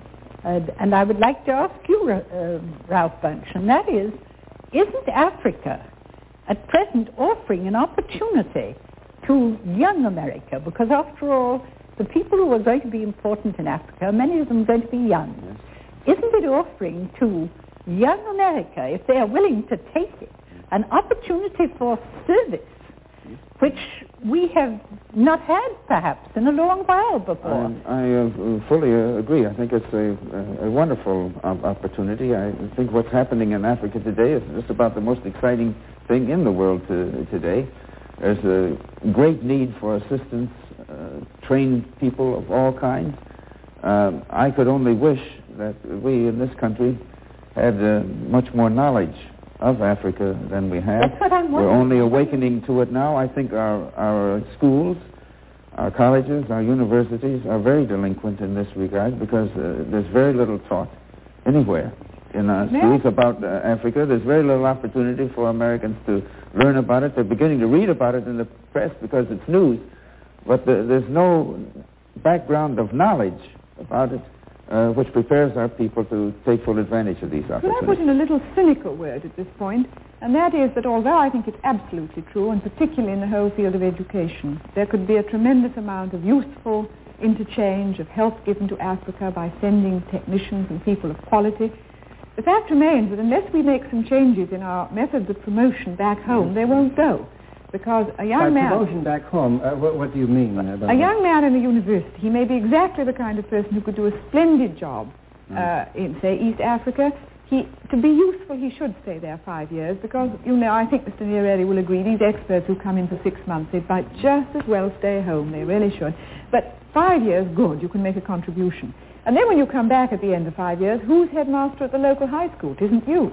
In other words, you lose this continuity. And I think that if both education institutions and business firms would make it a rule that for the upper reaches of administration, people would have had to serve abroad, you'd get better people. At the same time, you would improve the quality of top leadership. And this is perhaps interesting as well. I'd endorse that most heartily and say we could use the same principle in the United Nations. Well, I think you're right. I think that in the United States, that's one of the big changes we need, an understanding that anyone who is willing to give a certain amount of time in a nation outside of their own country has a certain credit given them for that at home, that it's a regular procedure, that they are considered on a higher level when they return, for the simple reason that they're doing a great deal for their own country. Our great trouble is that we don't know anything about Africa. Well, we don't know anything. This would help, too, Mrs. Roosevelt, wouldn't it, to solve what I suppose we refer to nowadays somewhat loosely as our ugly American problem. Yes. So many Americans go over to these countries,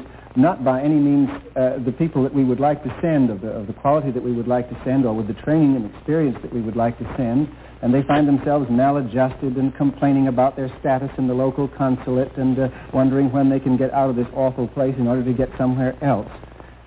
You spoke about the younger people a moment ago.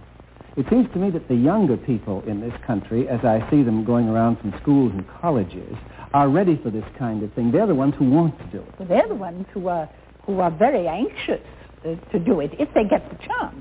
I'd love to ask Mr. Nyerere about an idea which I must say I think of immense importance for Africa, and I'm sure that Ralph will agree, and that is that we don't really have, attached to the UN, a really high-grade pool of administrative civil servants of high quality who can feed in over the next 25 years, who can help in governments in Asia, Africa, and Latin America. I would add Europe, for heaven's sake, because I can think of a number of governments that could need some help there, too. Don't omit the Western Hemisphere. But just have this idea that there is a trained body of men on whom governments can call if they need someone. Don't you think this would be a helpful thing? It's exactly the same thing. I mean, you know, Ghana, for instance. Ghana had to retain some British civil servants there. We have been appealing ourselves to the European civil servants in Tanganyika to remain after independence. Now, this again, Guinea is another typical example where the French just pulled out. And here was Guinea left out without people.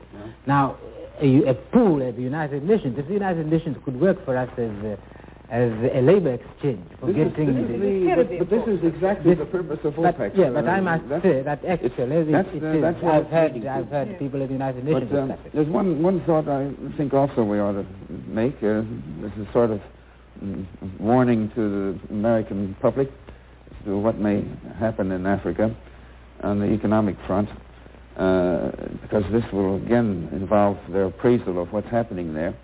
I think it's inevitable that in Africa economic progress, and considerable economic progress has been made in the last decade, that this will more and more involve action by government, initiative by government rather than by private entrepreneurs. The governments will be taking the place of private entrepreneurs not only in planning, in investment operations, and even in managerial work. And so this may very easily be misinterpreted. That's how I agree, and I do think there's nothing that one can say to America on this subject that is more important than this.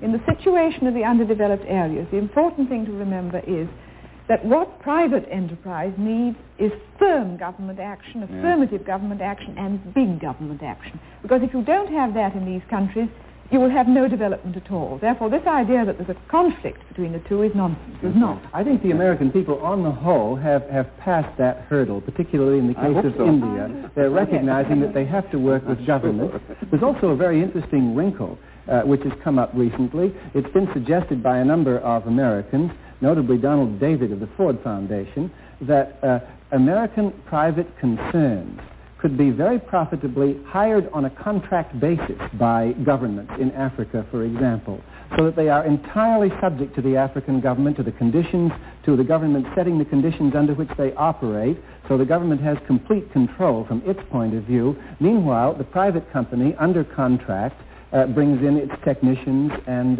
its know-how and its management and all the rest of it. That seems to be a fairly promising. But that, of course, is something that is, take the Kariba Dam, that's exactly how it's been built. I mean, the Kariba Dam is government and World Bank money, and a very large Italian firm doing the building. I mean, this is common form. We haven't said a word about federation and the federal question in Africa. You have only a few minutes. Let Mr. Nyerere say. What can I say about that? Well, is it coming? Is it coming or isn't it? Well, could you tie up with it also some comments on what we commonly hear as Pan-Africanism? No, all I can say, I mean, in the 1 minute left... No, you have 7 minutes. You have 3 minutes. That there is a sentiment of oneness in Africa which you don't find anywhere else in any other continent. That one, we don't have to take credit for it. It has been imposed upon us by the colonial situation itself. The states which are going to receive independence are the colonial ones, which were cut out by the colonial powers. The tendency will be for these states to group themselves together in bigger units. Where this eventually will lead to, I don't know. I can't tell. But the tendency will be towards bigger groupings. At the moment, people seem to be somewhat discouraged about federalism. They're saying that some of the early experiments in this direction or moves in this direction have failed. It seemed to me that this was being pessimistic too soon. Where have they failed? Well, there was always the question raised of Ghana and Guinea, and they haven't. Still there. Yes, there have been the problems of Mali. There have been several cases of where. Oh no, I don't think. But the truth is we haven't started yet. The biggest federation in Africa is Nigeria, which has not been given a chance yet, and I think it's going to be a great success. Well, I don't want to cut this off, but there's one question I'm just dying to ask the UN Julius here. No. Before we wind up, because I want to check his views with my own impressions and observations.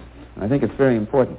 On this month-long trip to Africa, despite all the ferment going on there, I was impressed by the fact that talking with Africans, west, central, east, north, there's not the slightest evidence anywhere of any racial feeling, of any racial animosity, even in areas where there was actual friction and conflict.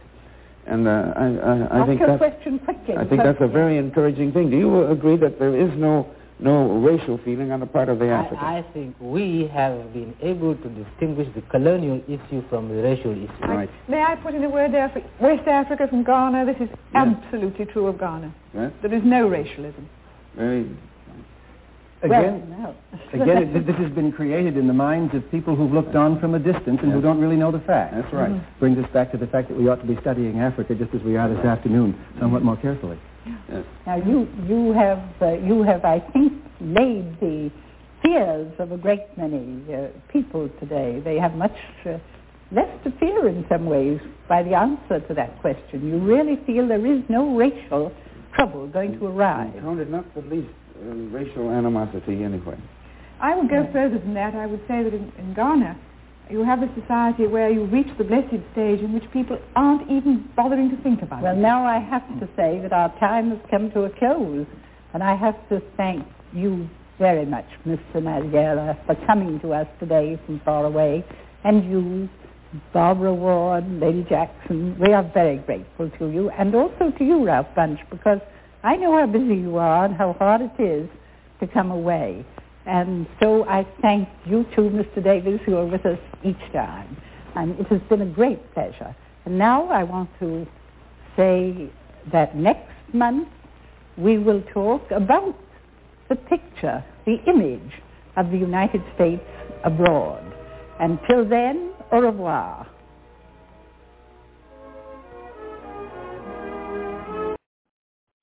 Welcome back.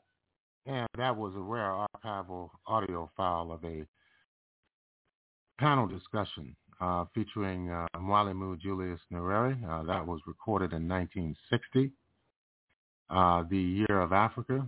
And, of course, a number of issues were being discussed in terms of the role of the United States versus the role of the Soviet Union in Africa's development, the whole question of a one-party state as opposed to a multi-party system, and also the issue of the character of national economic development within the newly independent African state. Now, that was recorded 3 years prior to the formation of the Organization of African Unity, which was founded in May 25th of 1963 with 33 member states. Today, the OAU, which has been transformed to the African Union, consists of 55 member states, 54 of which are independent, one of which still remains under colonial domination, and that is the Western Sahara, still being occupied by the Kingdom of Morocco, and the much anticipated and even United Nations approved national referendum on the future of the Western Sahara has never been carried out over these decades. And you're listening to the Pan-African Journal, special worldwide radio broadcast, and this last segment is focused on the upcoming 60th anniversary of the formation of the Organization of African Unity, the predecessor to the African Union. Finally, we want to commemorate tomorrow, which is the 75th anniversary of Nakba Day, which is the Palestinian disaster. It represents the 75th anniversary of the formation of the State of Israel, which, of course, signified the national oppression and solidified the removal and suppression of the Palestinian people.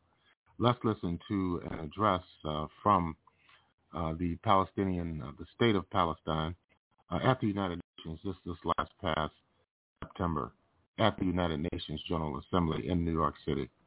The Assembly will hear an address.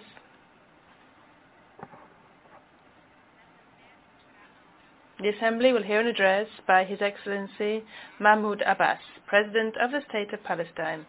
I request protocol to escort His Excellency. En nombre de la Asamblea General. On behalf of the General Assembly, I have the honor to welcome His Excellency Mahmoud Abbas, President of the State of Palestine, and to invite him to address the Assembly.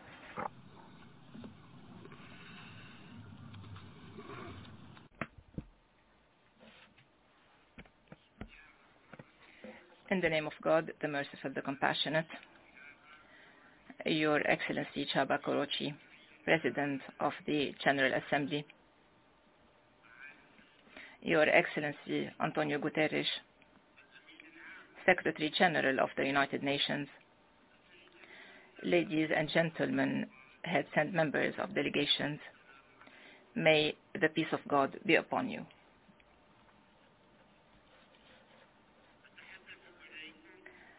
I am addressing you today on behalf of more than 14 million Palestinians whose fathers and ancestors have lived the tragic Nakba 74 years ago, and they are still living the spillovers of this Nakba, which which is a humiliation for the whole humanity, and especially for those who have conspired, planned, and executed this heinous crime. More than 5 million Palestinians have been living under the Israeli military occupation for more than 54 years. And I would like to tell you today, on behalf of the Palestinians, whom I am proud to belong to, that our trust in the possibility of achieving a peace based on justice and international law is unfortunately regressing because of the Israeli occupation policies. Do you want, ladies and gentlemen, to smother whatever hope we still have?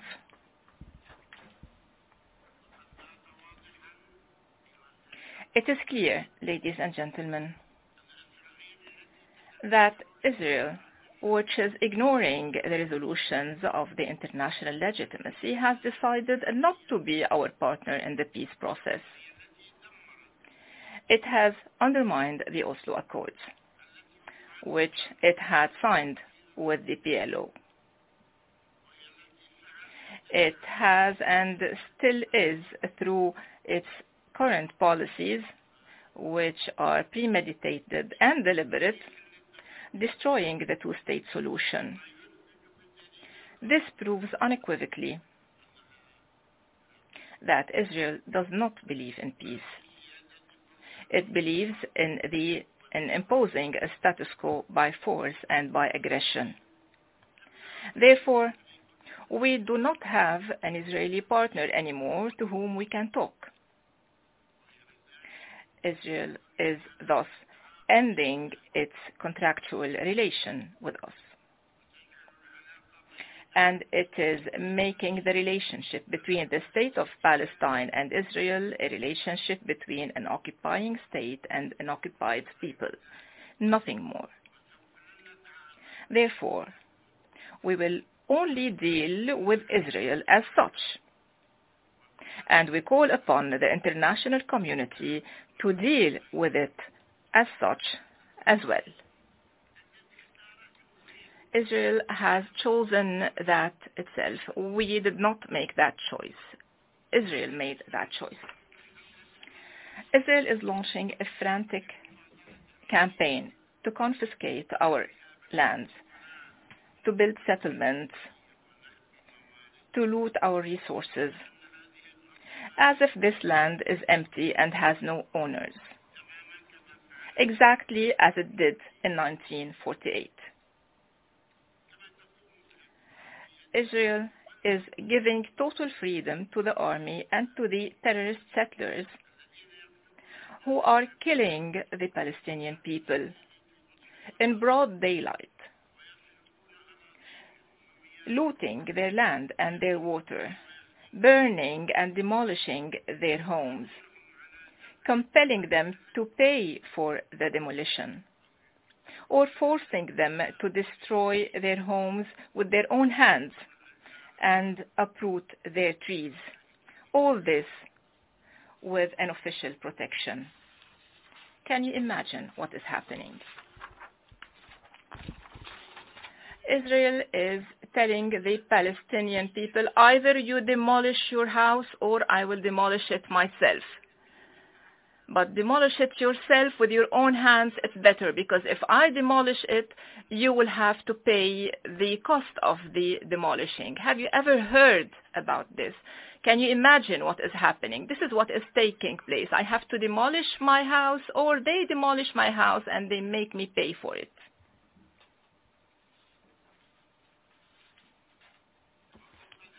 Furthermore, the Israeli government has authorized the establishment of Jewish racist terrorist organizations exercising terrorism against our people. They have provided them with protection while they are aggressing the Palestinians and calling to expel them from their homes. On top of these terrorist organizations, I mention the Hilltop Youth, Price Tag, Lehava, the Temple Guardians, and many others. These terrorist organizations are being led by members of the Israeli Knesset,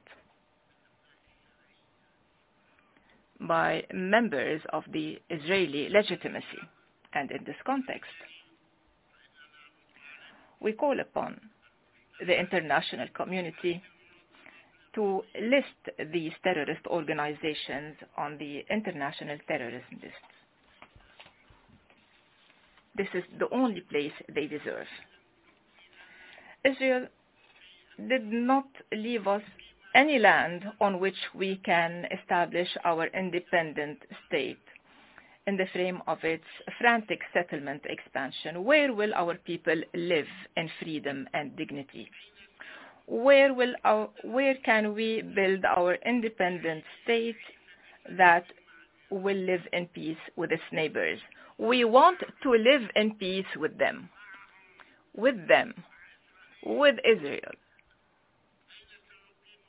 Where will we establish our independent state to live in peace with them?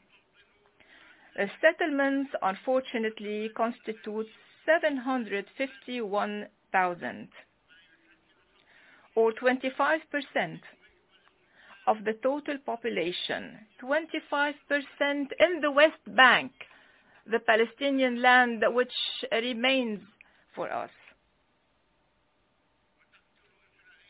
Israel is killing our people with impunity, as it did with the Palestinian journalist Shireen Abu Akleh. You have all heard of Shireen Abu Akleh. She was killed with the bullets of a sniper. It means that the sniper deliberately killed her, and Israel recognized that the sniper recognized that he did kill her. And besides her Palestinian nationality, she also has the American nationality. And I